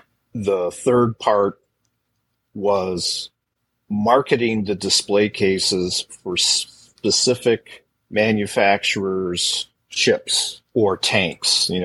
We'll get to what we're bringing that's new to nationals here in a minute. But one of them, Andy's hobby headquarters with the 16th series of armor that he's been producing. We've got a new case for that, for the Sherman and for the Stug. And some of those other things, the Tiger. But by naming the cases, Bill referred to it as the Titanic case. Well, when Trumpeter released that 1/200th scale Titanic, that was the kit. It has problems, it has flaws, but immediately you saw decking, you saw photo etch kits for it, and you saw people embarking on a multi-year project to build those. When we decided to market it as a case for the Titanic 1/200th from Trumpeter, that's when things really started to move. And so we subsequently applied that kind of branding to the other 200 scale models available from Trumpeter, and we've moved it into other things. Then the final thing was making the leap with podcasts. You were the first, and we liked it so much that we chose a couple others actually at random. I think more than anything else. I don't want Will Pattison to be mad at me. But that has done a lot. Now there's probably people that have listened to The Geeks, your podcast, and Plastic Posse, and they're hearing roughly the same story about our company, but they're listening again. And so it's really a great opportunity to reach people in a medium where, you can just talk like a real person and do this. So right now our strategy is to reinvest in the business. We always are looking for ways of being more efficient, investing in new equipment. We're investing in another laser setup because of the volume. And also we need redundancy. Our awards business for the clubs, the regional clubs, the individual clubs has picked up quite a bit, and that continues to grow. So it all sort of feeds into one another. And eventually we're going to be at a place where doing the bases that have insignia or things like that, it'll probably be a different process. We're not really going to talk about that tonight in terms of detail, but there's only so far that hand painting, even via masking, can go. And the problem with those is that there's an infinite number of possibilities because there's an infinite number of air, sea, and land units. Sure. To pick up. So, I think we kind of do a lot of blocking and tackling, and we also do an awful lot of listening because the ideas have to come from this market. So Dave, I think, this whole hobby area, there are a few people that can go and build a business plan and go to their banker and raise startup funding. I think so much of this is just starting with people having a passion and doing sort of a cottage industry. And for some of them, it's enough to be a lifestyle enhancer. For others, as we've seen, sometimes, a lot of the resin guys now, or if they don't have the skills or the motivation to get into 3D printing, they're starting to fade away because their products, there's some excellent ones out there, but there's also a lot of not excellent ones out there. And I know that Mike's got a few in his stash he's talked about, but, eventually some of that stuff just runs out of steam. Just kind of like modelers do, right? That's right. Losing the mojo. So I think to the point where we can keep it fun and not be worrying about meeting payroll every week. I think it's a good thing. How big can it get? I have no idea. I had some questions around the podcast selection, and you've pretty much answered those, so I'm not going to rehash those. So let's just move on to the big dance here and what we're all anticipating. We're all going to San Marcos, Texas. We've both got a pretty good drive we're going to have to take. What you guys got going on special for San Marcos? I'll cover some non-product things first for us just to get these out of the way. We have donated a case to the raffle. So if you're participating in the raffle, you have an opportunity to get one of our Astro cases, a fairly large one. Also, in the spirit of modeling itself, we're a name sponsor of the Plastic Posse group build, the Mackay group build. So we're happy to be part of that. Opened my eyes to a whole genre of modeling I had no idea about. It's really fascinating. It is. And with that, I'm going to stop talking and have Bill, because he's got the list. He knows what we're bringing to the Nats that's new. I or do he's have a in the list. process of making it. Or it's being made between now and the 31st. Yeah. Yeah, time is short, and there's a couple projects that are going to be right down to the wire. But giving you an idea of what we have, there'll be a tremendous amount of figure bases. I would say, honestly, if we put all the figure bases out, it would fill a full table. I have a lot of them and a lot of different sized bases. So plenty of figure bases. Another new thing that I came out with last fall, once we got back, are a different line of car bases. The bases all incorporate, there's a little spinner on the rims of Fords and Alfa Romeos that in the middle. You can get them relatively cheap. I've incorporated that spinner into the base. So I think there's 4 or 5 different ones of those. Turret bases, because there's so many. Right now, I just saw of course, the Yamato, the Bruno, and the USS Iowa, the 16-inch gun bases. We have one of each of those that we'll have for the contest, and that is something new that we've put on the website. The other thing we have a Sherman case, cherry Sherman case, and I am feverishly working on 2 Tiger cases that I would like to have down there. They're basically a little bit wider, I believe they're 24 by 16 by 12 is a Tiger case, and I'm hoping that it fits it. I just like I say, I just made it a little wider. I don't think the silhouette is any taller than a Sherman. I could be wrong, but I just picked up the plexiglass today and cut the sides, and so it'll be right down to the last. Polyurethane might be wet on the drive down. So the other thing we came up with is World War II carrier deck bases. Nice. I have some, I think 2 or 3 U.S. carrier and probably 2 or 3 Japanese carrier deck bases. We just had a gentleman that wanted Marsden mat, and Christian was able to get a file for the laser to burn that. So I made a couple of the Marsden mats. One of them I tried to color. I'm not sure exactly how well it looks or accurately. So anyway, these will be, for the purchaser to add to it or not, whatever he wants.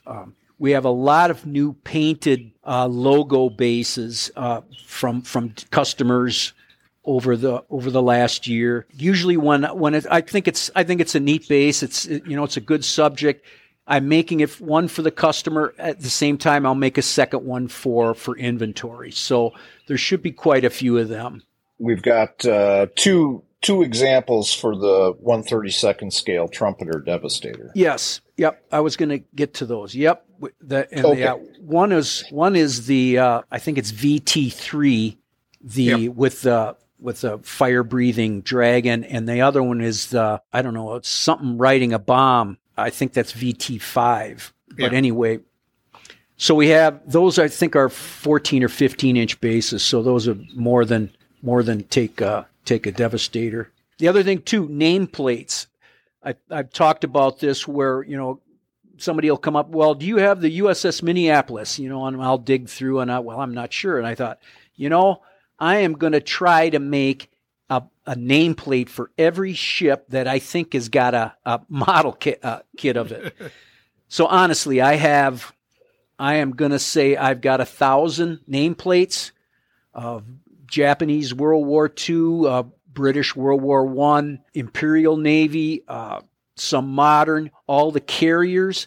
I got 1/350th scale carrier nameplates, big ones. We also have a lot of Star Wars. I have a lot of the Imperial logo that we laser cut out some plexi and brass nailed it to a red backer board, so it looks awesome. You could put anything Imperial on that, and it's going to look awesome. Several mirror bases. That was something else that people wanted. Some circular mirror bases, the Devastator bases, and then a gentleman was asked about doing a Blue Angels base.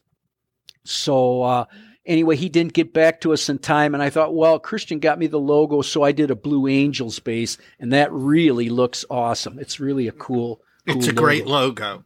It is. It's really cool. Yeah.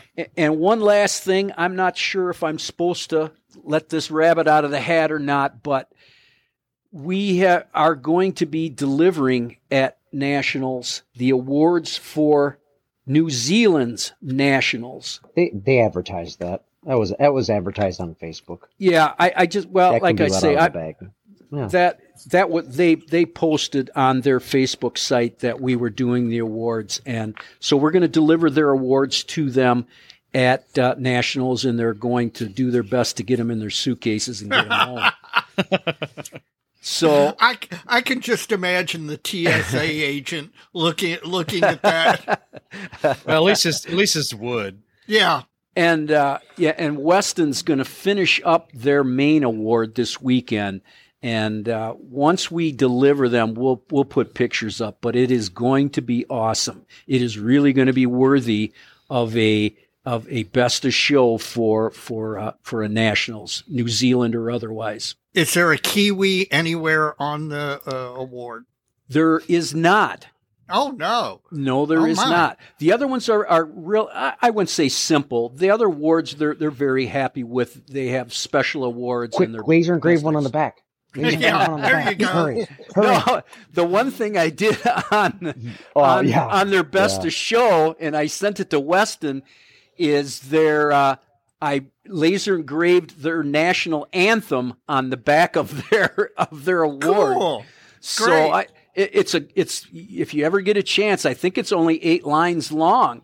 Look it up. It is a very cool, very honorable national anthem, and I engraved that on the back of their awards. So I think they'll really love them. But yeah, we considered a Kiwi, but my guess is those guys have been Kiwi'd to death. Yeah, they probably kicked Kiwis out of the way on their way to work. So probably. So we left that for them to request, and they didn't bring it up. So we did not do the Kiwi this time. And there's another thing too. What I'm going to do. There's a gentleman. We did a base for him. Actually, there's 2.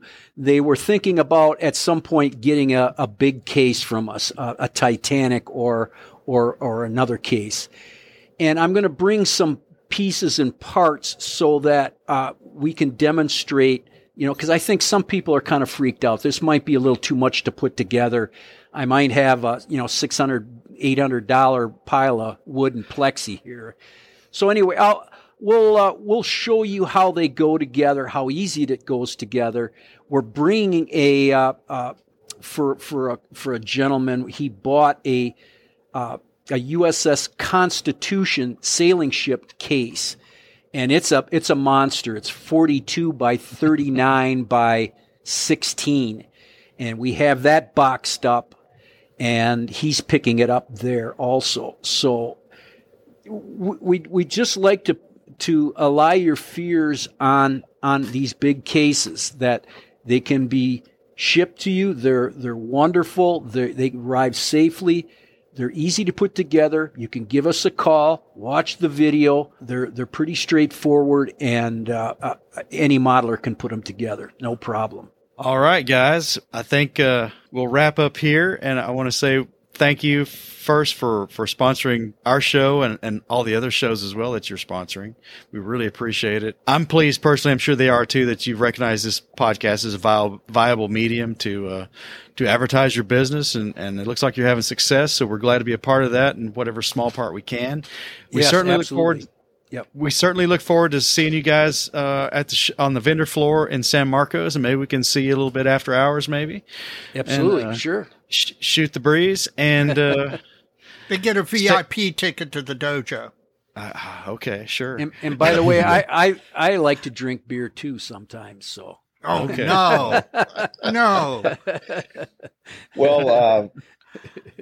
Mike, I wonder if we could just give people a little plug as to where we're going to be in the vendor room. Absolutely. Yes. It's real easy.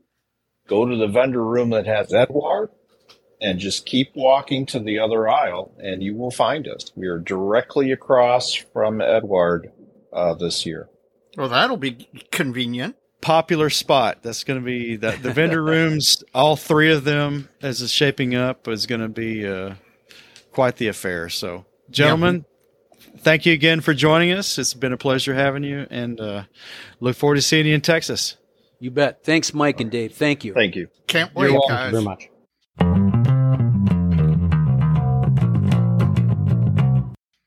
We've sure hyped the national convention as much as we can in this episode. And we've still undersold it. I'm telling everybody who is attending for the first time, no matter how much I've oversold the nationals, I've undersold it.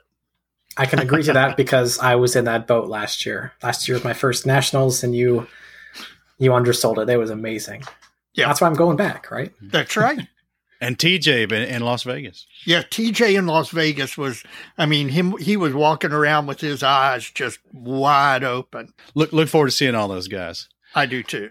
Well, we've got a little time, and I don't know why this one came through my head again, but we've never really talked in much depth about 3D printing. Now, we're not going to get into the technical aspects of the CAD design and the slicer programs and all that, but just kind of a state-of-the-art look at 3D printing in our hobby right now, because things are starting to move as far as what all's out there. It's starting to impact some show rules and things like that. So what do you think? We got some opinions here, maybe? I think you have to separate it into two distinct things. Aftermarket items, in other words, things that you add to a plastic kit to enhance the kit, and 3D printed kits themselves, either single piece prints, more akin to like a miniatures bust, or a multi-piece kit that that is printed and then you assemble and paint, much like a traditional plastic kit. Well, I actually want to back up a little bit further than that, and I've kind of split this into three kind of main topic areas. And the first one is just the general acceptance of this technology and methodology in our hobby, and where that's come from and where it's going. And the reason I make this one first is because it was a listener mail we got after the IPMS Nationals in Las Vegas, so 2021.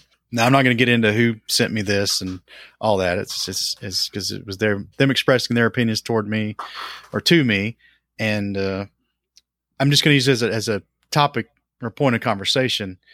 At that show, the best space was a fairly large scale lunar landing module from the Apollo missions. Right. That was a 3D printed model. Yeah. Really nice. Now, I don't have the information as to how many parts it was, but it certainly wasn't one. Right. Or where the model actually came from in terms of CAD design. The author of this email was fairly adamant saying that it was not a model, that it was a display. Right. And I do think that the person who wrote in assumed that it was a one-piece print, which I think was in error, although I don't know that for sure. Well, that's what I get. I think some of this pushback from this technology is a lot of it's rooted in some misunderstandings as to what it actually is. I mean, some of these kits are very simplistic. Yes. Very few parts. Some of the models are even one part, but the guys at Scale Model Podcast talked about this in one of their recent episodes, and I think that's how this got started, because I replied to Stuart Clark with some comments saying, these things are all scale models. A one-piecer is not a kit. A kit by definition has plurality of components, so it's not a kit unless it came with the paint, maybe. Right. But it's still a scale model, and that's kind of the end of our, the end goal of our endeavor here is to build scale models, create scale models. So it's still a scale model. Now, back to this email. At what point, I guess, was I could never understand the. It's not a model. Well, it's certainly a model. It might not be a kit, but it's a model. It's a scale model. It's a smaller representation of something in real life or something even in fiction that's a lot bigger than it's being represented there on the show table. I think some models, some of them are very complex as far as part count goes, as much as a plastic kit or, some of the more complex traditionally cast resin kits out there. I think they run the gamut. There's an entire spectrum from a one part model up to a kit that's got, maybe 1,000 parts that's probably out there. And I think that we're still in the phase where there's not complete, and maybe, okay, this was back in 2021 and here we are in 2023. I think that the understanding of what 3D printing is and what 3D kits and 3D accessories look like and how they're manufactured, I think that's gotten a lot wider. Because I remember, we saw this not to the same extent, but we saw this when resin aftermarket and aluminum barrels came out. It was a minority attitude, but it was that's cheating attitude. Right. That's taking a shortcut, that you're doing something that didn't used to be done, and therefore that's not right. Whereas, this hobby is like any other, it's evolving. What you had to scratch build 5 years ago or 10 years ago, you don't have to do that anymore. And in fact, even the concept of scratch building, if you've got a 3D printer available and you're good at CAD, you might be able to scratch build something with sheet plastic and brass and whatever, or you go into the CAD, you model it up, and then you print it on a 3D printer. So they're just different. They're different techniques. What do you think, Evan?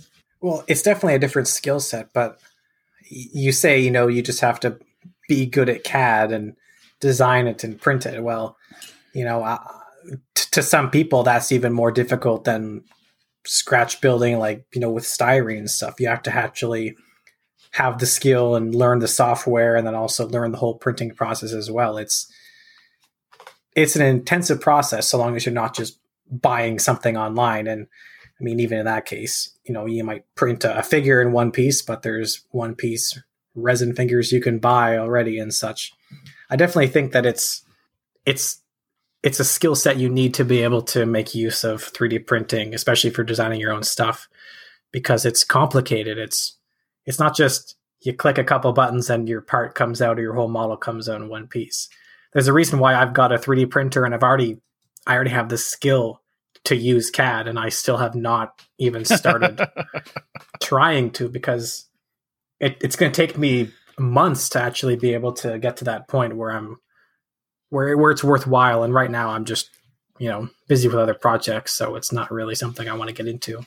Yeah. And see, I think that is true, that there's just because of the newness of it all. And it's not really new. I mean, you go back, this has been going on for quite a while, but at least our hobby, it's relatively new, that there's just not there are plenty of people who think exactly that, Evan, that you just go push a button on your computer and magically you get this item. And that's the furthest thing from the truth, even if you're buying the original CAD renders from a third party. Yeah, I mean, there's certainly cleanup, and depending on the quality of the model, the CAD model, and the quality of the hardware you're printing it on, there's a lot of nuance there. And my opinions on this, as far as are they equal or are they comparable to organic scratch built models, I'm all over the place. It's hard to say it's comparable, but it's its own thing, right? Yeah, my opinion is in flux for sure, and I don't know. Maybe at the convention we can see what other people think about it. I mean, I've got a 3D printer. I don't use it to the extent some of these other folks are using it. I use it as a tool. Everything on my bench right now has something I've printed on this thing. but it's not some highly detailed, awe-inspiring CAD modeling. It's some pretty basic stuff that I used it for a shortcut to get some parts quick. And it's just kind of a tool. That's the way I use it. And I don't know, we also, God, who were we talking to? Oh, it's Chris Wallace, Model Airplane Maker, was giving us a kind of an overview of their club's rules changes or rules expansion for inclusion for 3D printed stuff and how to incorporate that. And, it was a pretty good first pass. I don't remember exactly what they were doing, but seemed pretty reasonable to me what they were doing. It'll still evolve more. It's certainly here to stay. Is it going to destroy plastic modeling as we know it? No. I guess the as we know it part is a little nuanced, but no, there's going to be plastic kits for the foreseeable future. I mean, well, come on. Half the fun is going to the hobby store and looking at everything stacked up on the shelves. You can't do that if you're printing at home. That's true. Wait a minute. Are you suggesting that sitting in front of the computer and leafing through CAD files is not as exciting? No. Categorically, no. It's not even as much fun as searching Hannets or some of the other big web stores, ScaleMates or the modeling news. There you go. Well, another part of this is kind of because of the glut of things we're seeing is just the quality spectrum of this stuff. And Evan, I know you've got like a bazillion different sets of 3D printed tracks from the maker du jour. Yes. And they just keep coming. Have you abandoned that yet? Well, since the last video, I only have acquired one additional set of tracks. But I've acquired lots of other bits and bobs. Like, for example, my ScaleMates, I actually use ScaleMates a lot now because you can put a stash on there and keep track of all your items, which helps me remember what aftermarket I have for what project. I have like 500 items, but, 100 of those are actually kits. The rest are all, here's a 3D printed antenna base for a British whatever vehicle, and here's one for a German. Like I have a lot of little bits and bobs that I've bought for pennies sometimes over the past years. And yeah, there is definitely a wide range of quality. I can talk a little bit about some of my experiences there for sure with some of the brands if you want. Sure. So absolutely some of the best, like a lot of stuff that I look for is details like tool clamps, basically things that would generally be done with photo etch. So details that generally look too chunky in plastic, I like to replace those with 3D printed parts because it's fairly straightforward and it makes the model look, more in scale. And it's also easier than photo etch, and especially sometimes photo etch is almost too thin. Dave, you talked about this before, where sometimes you have to kind of fold some box together from photo etch and it looks worse than the plastic part did in the end. Yeah.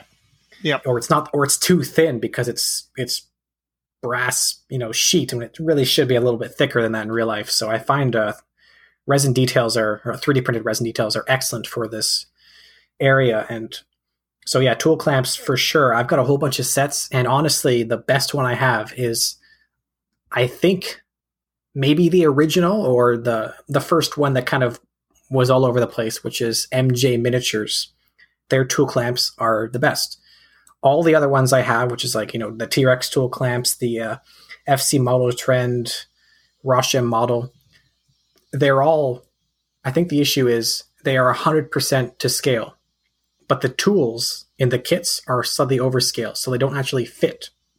The MJ Miniatures ones are the perfect size where you can actually put you sand off the horrible plastic tool clamp blob on your shovel, and you can slide the shaft or the handle into that tool clamp, and it looks perfect. It looks like the real thing, when a lot of the other ones, they seem to be too small. And also the FC Model Trend, their stuff is always terrible quality. I'm not sure how for years they have managed. This is the opinion of myself, not the opinion of the Plastic Model Mojo podcast, but FC Model Trend 3D prints are completely like covered in layer lines, and they're god awful. I don't know why. I keep buying sets for them to see if they improve, but it's just every time it's like, you've been doing this for years. Why is it always so bad? You're going back to the abusive girlfriend, thinking that this time I'll be better to you this time. Yeah. Yeah, some of the stuff I'm surprised. It's like they're still printing on a 2K printer or something, which for a company that's selling stuff is a little bit. It's just way behind the bar now, I guess. Well, it makes you wonder how big some of these outfits even are, really. Yeah, well, I mean, FC Model Trend's one of the ones you keep seeing all over Facebook. Well, that means it's just not some guy in his spare room, though. You really never know. Well, one of the sets I've got recently is Demon Barber Design. And his stuff, and he is just a guy. Like he's just printing them himself. He's got a website and he sells them. It's some of the best stuff I've seen. He's got tracks. He's got T34, like the vents on the engine deck sides. Those like grills basically. The exhausts are super thin, and they look like they're as they are in real life, which I guess is bent rod for those grills. It looks better than photo etch, and it's one piece. It's got the weld already printed into that exhaust tube when it's bent, and it's super thin. It's like, this is top of the line. It's just some guy doing it, but he's really, really good. And his tracks are also excellent. And then you've got actual companies that don't seem to have the passion to make good quality products. I think the general experience, though, is that the stuff is getting better and better. Absolutely. Every 6 months, it seems like there's, it's back like, how processors used to double in power every 18 months. Yeah. It's like every 6 or 12 or 18 months, you're getting another level of quality out of these 3D printing companies doing things that some of these tracks are some of them are just flat amazing now. Oh, absolutely. I'm at the opinion now where 3D printed tracks are better than metal tracks because they are more filigree, I guess is the term. Yeah. They are crisper. The cast metal tracks, well, they have their own benefit. They have the weight, and you can blacken them with chemical fluids. They're a little bit chunky, These 3D printed tracks, they look perfect. They have the cast marks, like, the little maker mark, the factory codes, everything on there. It is amazing, and the good brands I've talked about in my videos, they go together faster than Friel Model or Master Club, because you don't have to you don't end up with the crappy ones where the pins aren't, like the holes aren't drilled through and stuff. You just put the pins in each time and they click in place, no glue. It's just so much fun. Basically, there's no stress at all. And clearly that's got to have been one of the things that contributed to Friel now closing down. I think there's a couple reasons for that, but I would say that yes, the competition from 3D printed tracks is probably part of it. Yeah. Yeah, I think so. And then, the Master Club you're going to be hard pressed to get right now. Exactly. So good thing some of the 3D printed tracks are worthwhile. I know the ones I got from Tankcraft were excellent. Just going to have to revisit the finishing techniques on those because you can't blacken them with the fluid anymore. So there's a time when we didn't have metal tracks. So at least for me, I don't know about you, Evan. I'm sure when they were first introduced, they were considered cheating, right? Oh, yes. I guarantee you there were people when they were first introduced who were complaining about people using them. No, I think the bigger complaint was that when they first came out was just the price was. Well, yeah, there was modelers will complain about prices till the cows come home. But pay it anyway. Yeah, but pay it anyway. They'll stay in the six in the room to the Motel 6 in order to spend $60 on a sheet of photo etch that'll go into their stash. I'm anxious to see what's going to be available. I'm curious what Mr. Vargas is going to have for us as a surprise. I don't follow his news too much unless one of his kits gets posted to either Scalemates or over on Armorama or something like that. So just going to be surprised. And then who knows? Maybe there's going to be somebody there selling something that's completely new. And see, that's the thing I would probably bet on if you're asking me to place a bet about something about the Nationals. It would be that there will be one or more vendors who have one or more 3D products from new companies that are new items that are a generational shift in 3D printing, and they'll sell like hotcakes. I don't know what it's going to be, but it's going to be something. Any more on quality? It just keeps getting better.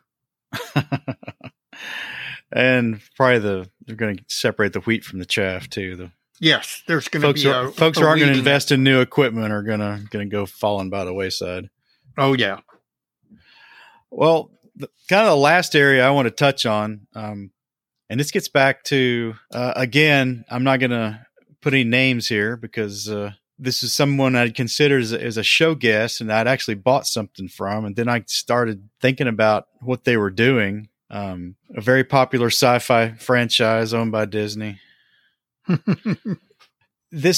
was interested because some of this guy's work was on the cover of the Euro Diorama magazine. Right. Big glossy A4 format, front to back, all color. One of those guys, $20 magazine. Yep.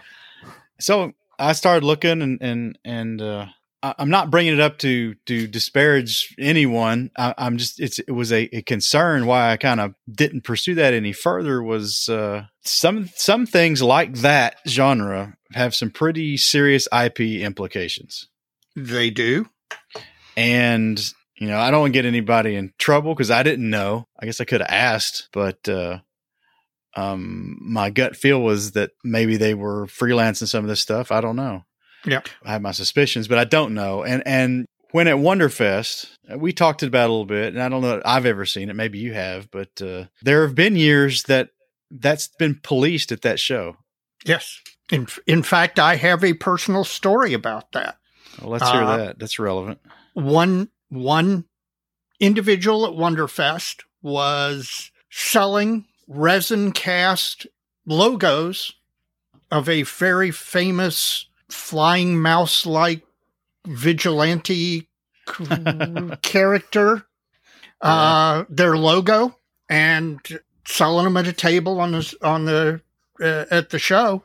And I know for a fact that person 3 months later got a letter from the attorneys for, at the time, I think Warner Brothers owned the franchise. Basically a cease and desist, and do you want to make a deal before we sue you type letter. And and speaking of Disney, if you want to talk about somebody who protects their IP jealously, Disney does. And I think you are going to see as this technology develops and people start doing things from IP owned by somebody else. Of course, you can always legally do that thing for yourself. There is no problem with you taking a Star Wars item, modeling it up in 3D software, printing it, and painting it and having it for yourself. There's never an issue with that. The issue becomes when they either do this and a friend says, hey, will you send me that file? Or they go out on one of these file sharing services. And I guarantee you that Disney and the other IP owners, Marvel, whoever, are out there and they are policing that. And they've got bots crawling the internet, searching for possible infringements. And as this technology explodes, the IP issues are going to explode as well, because lawyers are always going to show up where there's money involved or money to be made. You'd know. Yes, I would. Damn, he's rubbing his hands over there waiting. Damn lawyers. Damn lawyers. Well, guys, anything else? Just a brief conversation, just kind of what we're thinking about 3D printing. I just can't wait to see what develops in 3D printing, because I do think it is what resin casting was 30 years ago. Mike, you were around in the 80s. God, I guess that's 40 years ago. Yeah, I wasn't around in the 80s. Yeah, I know. Thank you, Evan. Appreciate you rubbing that in. You remember what it was like when Verlinden really hit the modeling scene in the late 80s, early 90s. And all of these resin figures and diorama accessories, and it exploded the modeling universe, particularly dioramas.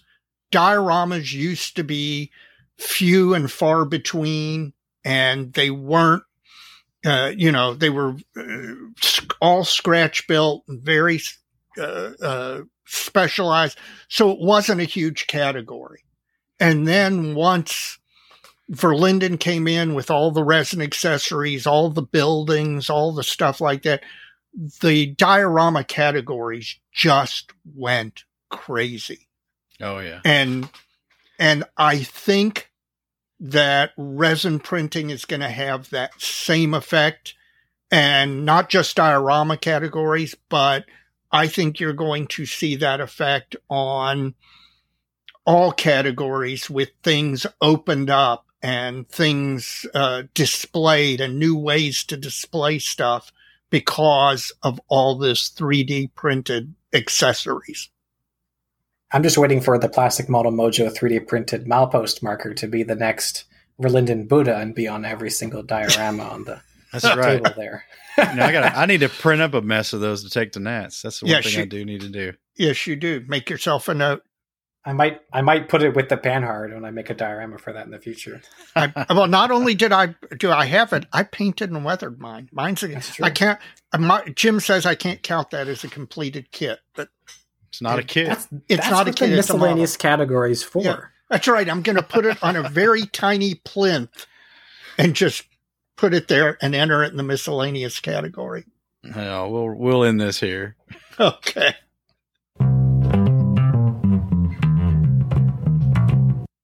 We're here at the end of the episode, and I assume that means everybody has finished their modeling fluid. I'm not quite done. True.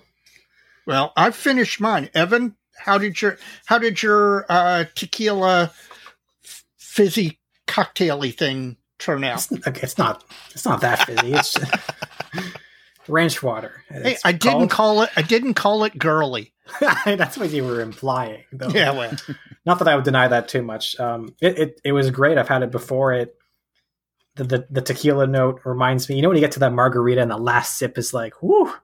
It's not that bad, but it has a little bit of that note, the tequila note that I like, and it goes well with the lime. Nice and refreshing.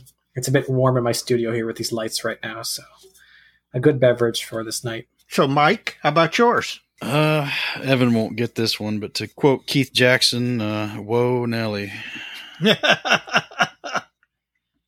I got that one.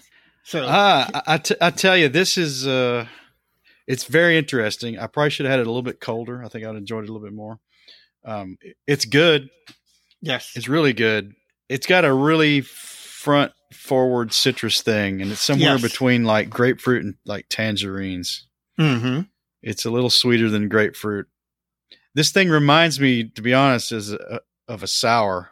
Oh, really? See, I didn't get a little bit. That. I didn't get that quite off of it. Now, I was probably having. It's just colder. Because it's so tart from the citrus side. I poured it in a glass just because I wanted to see it. I mean, this stuff is opaque.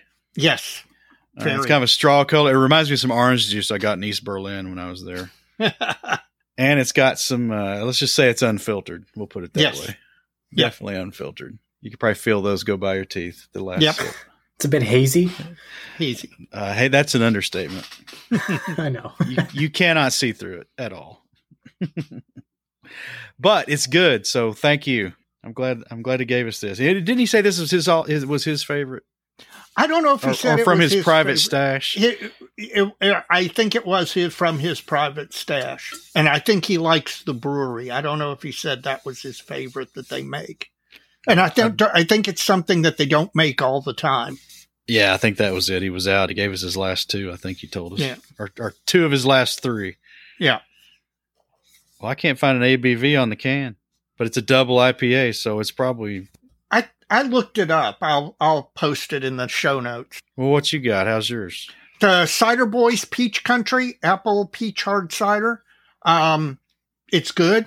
It's light. You can taste the peach, but it is a hard apple cider. Evan, I will save one of these for you, and we will haul it with us to San Marcos. It's good. It's very enjoyable, very light. Like Evan said, it's something that you could see yourself drinking. Well, in fact, I did drink one of these while I was mowing the yard and listening to On the Bench the other day. And it's that kind of refreshing alcoholic beverage. So I enjoyed it.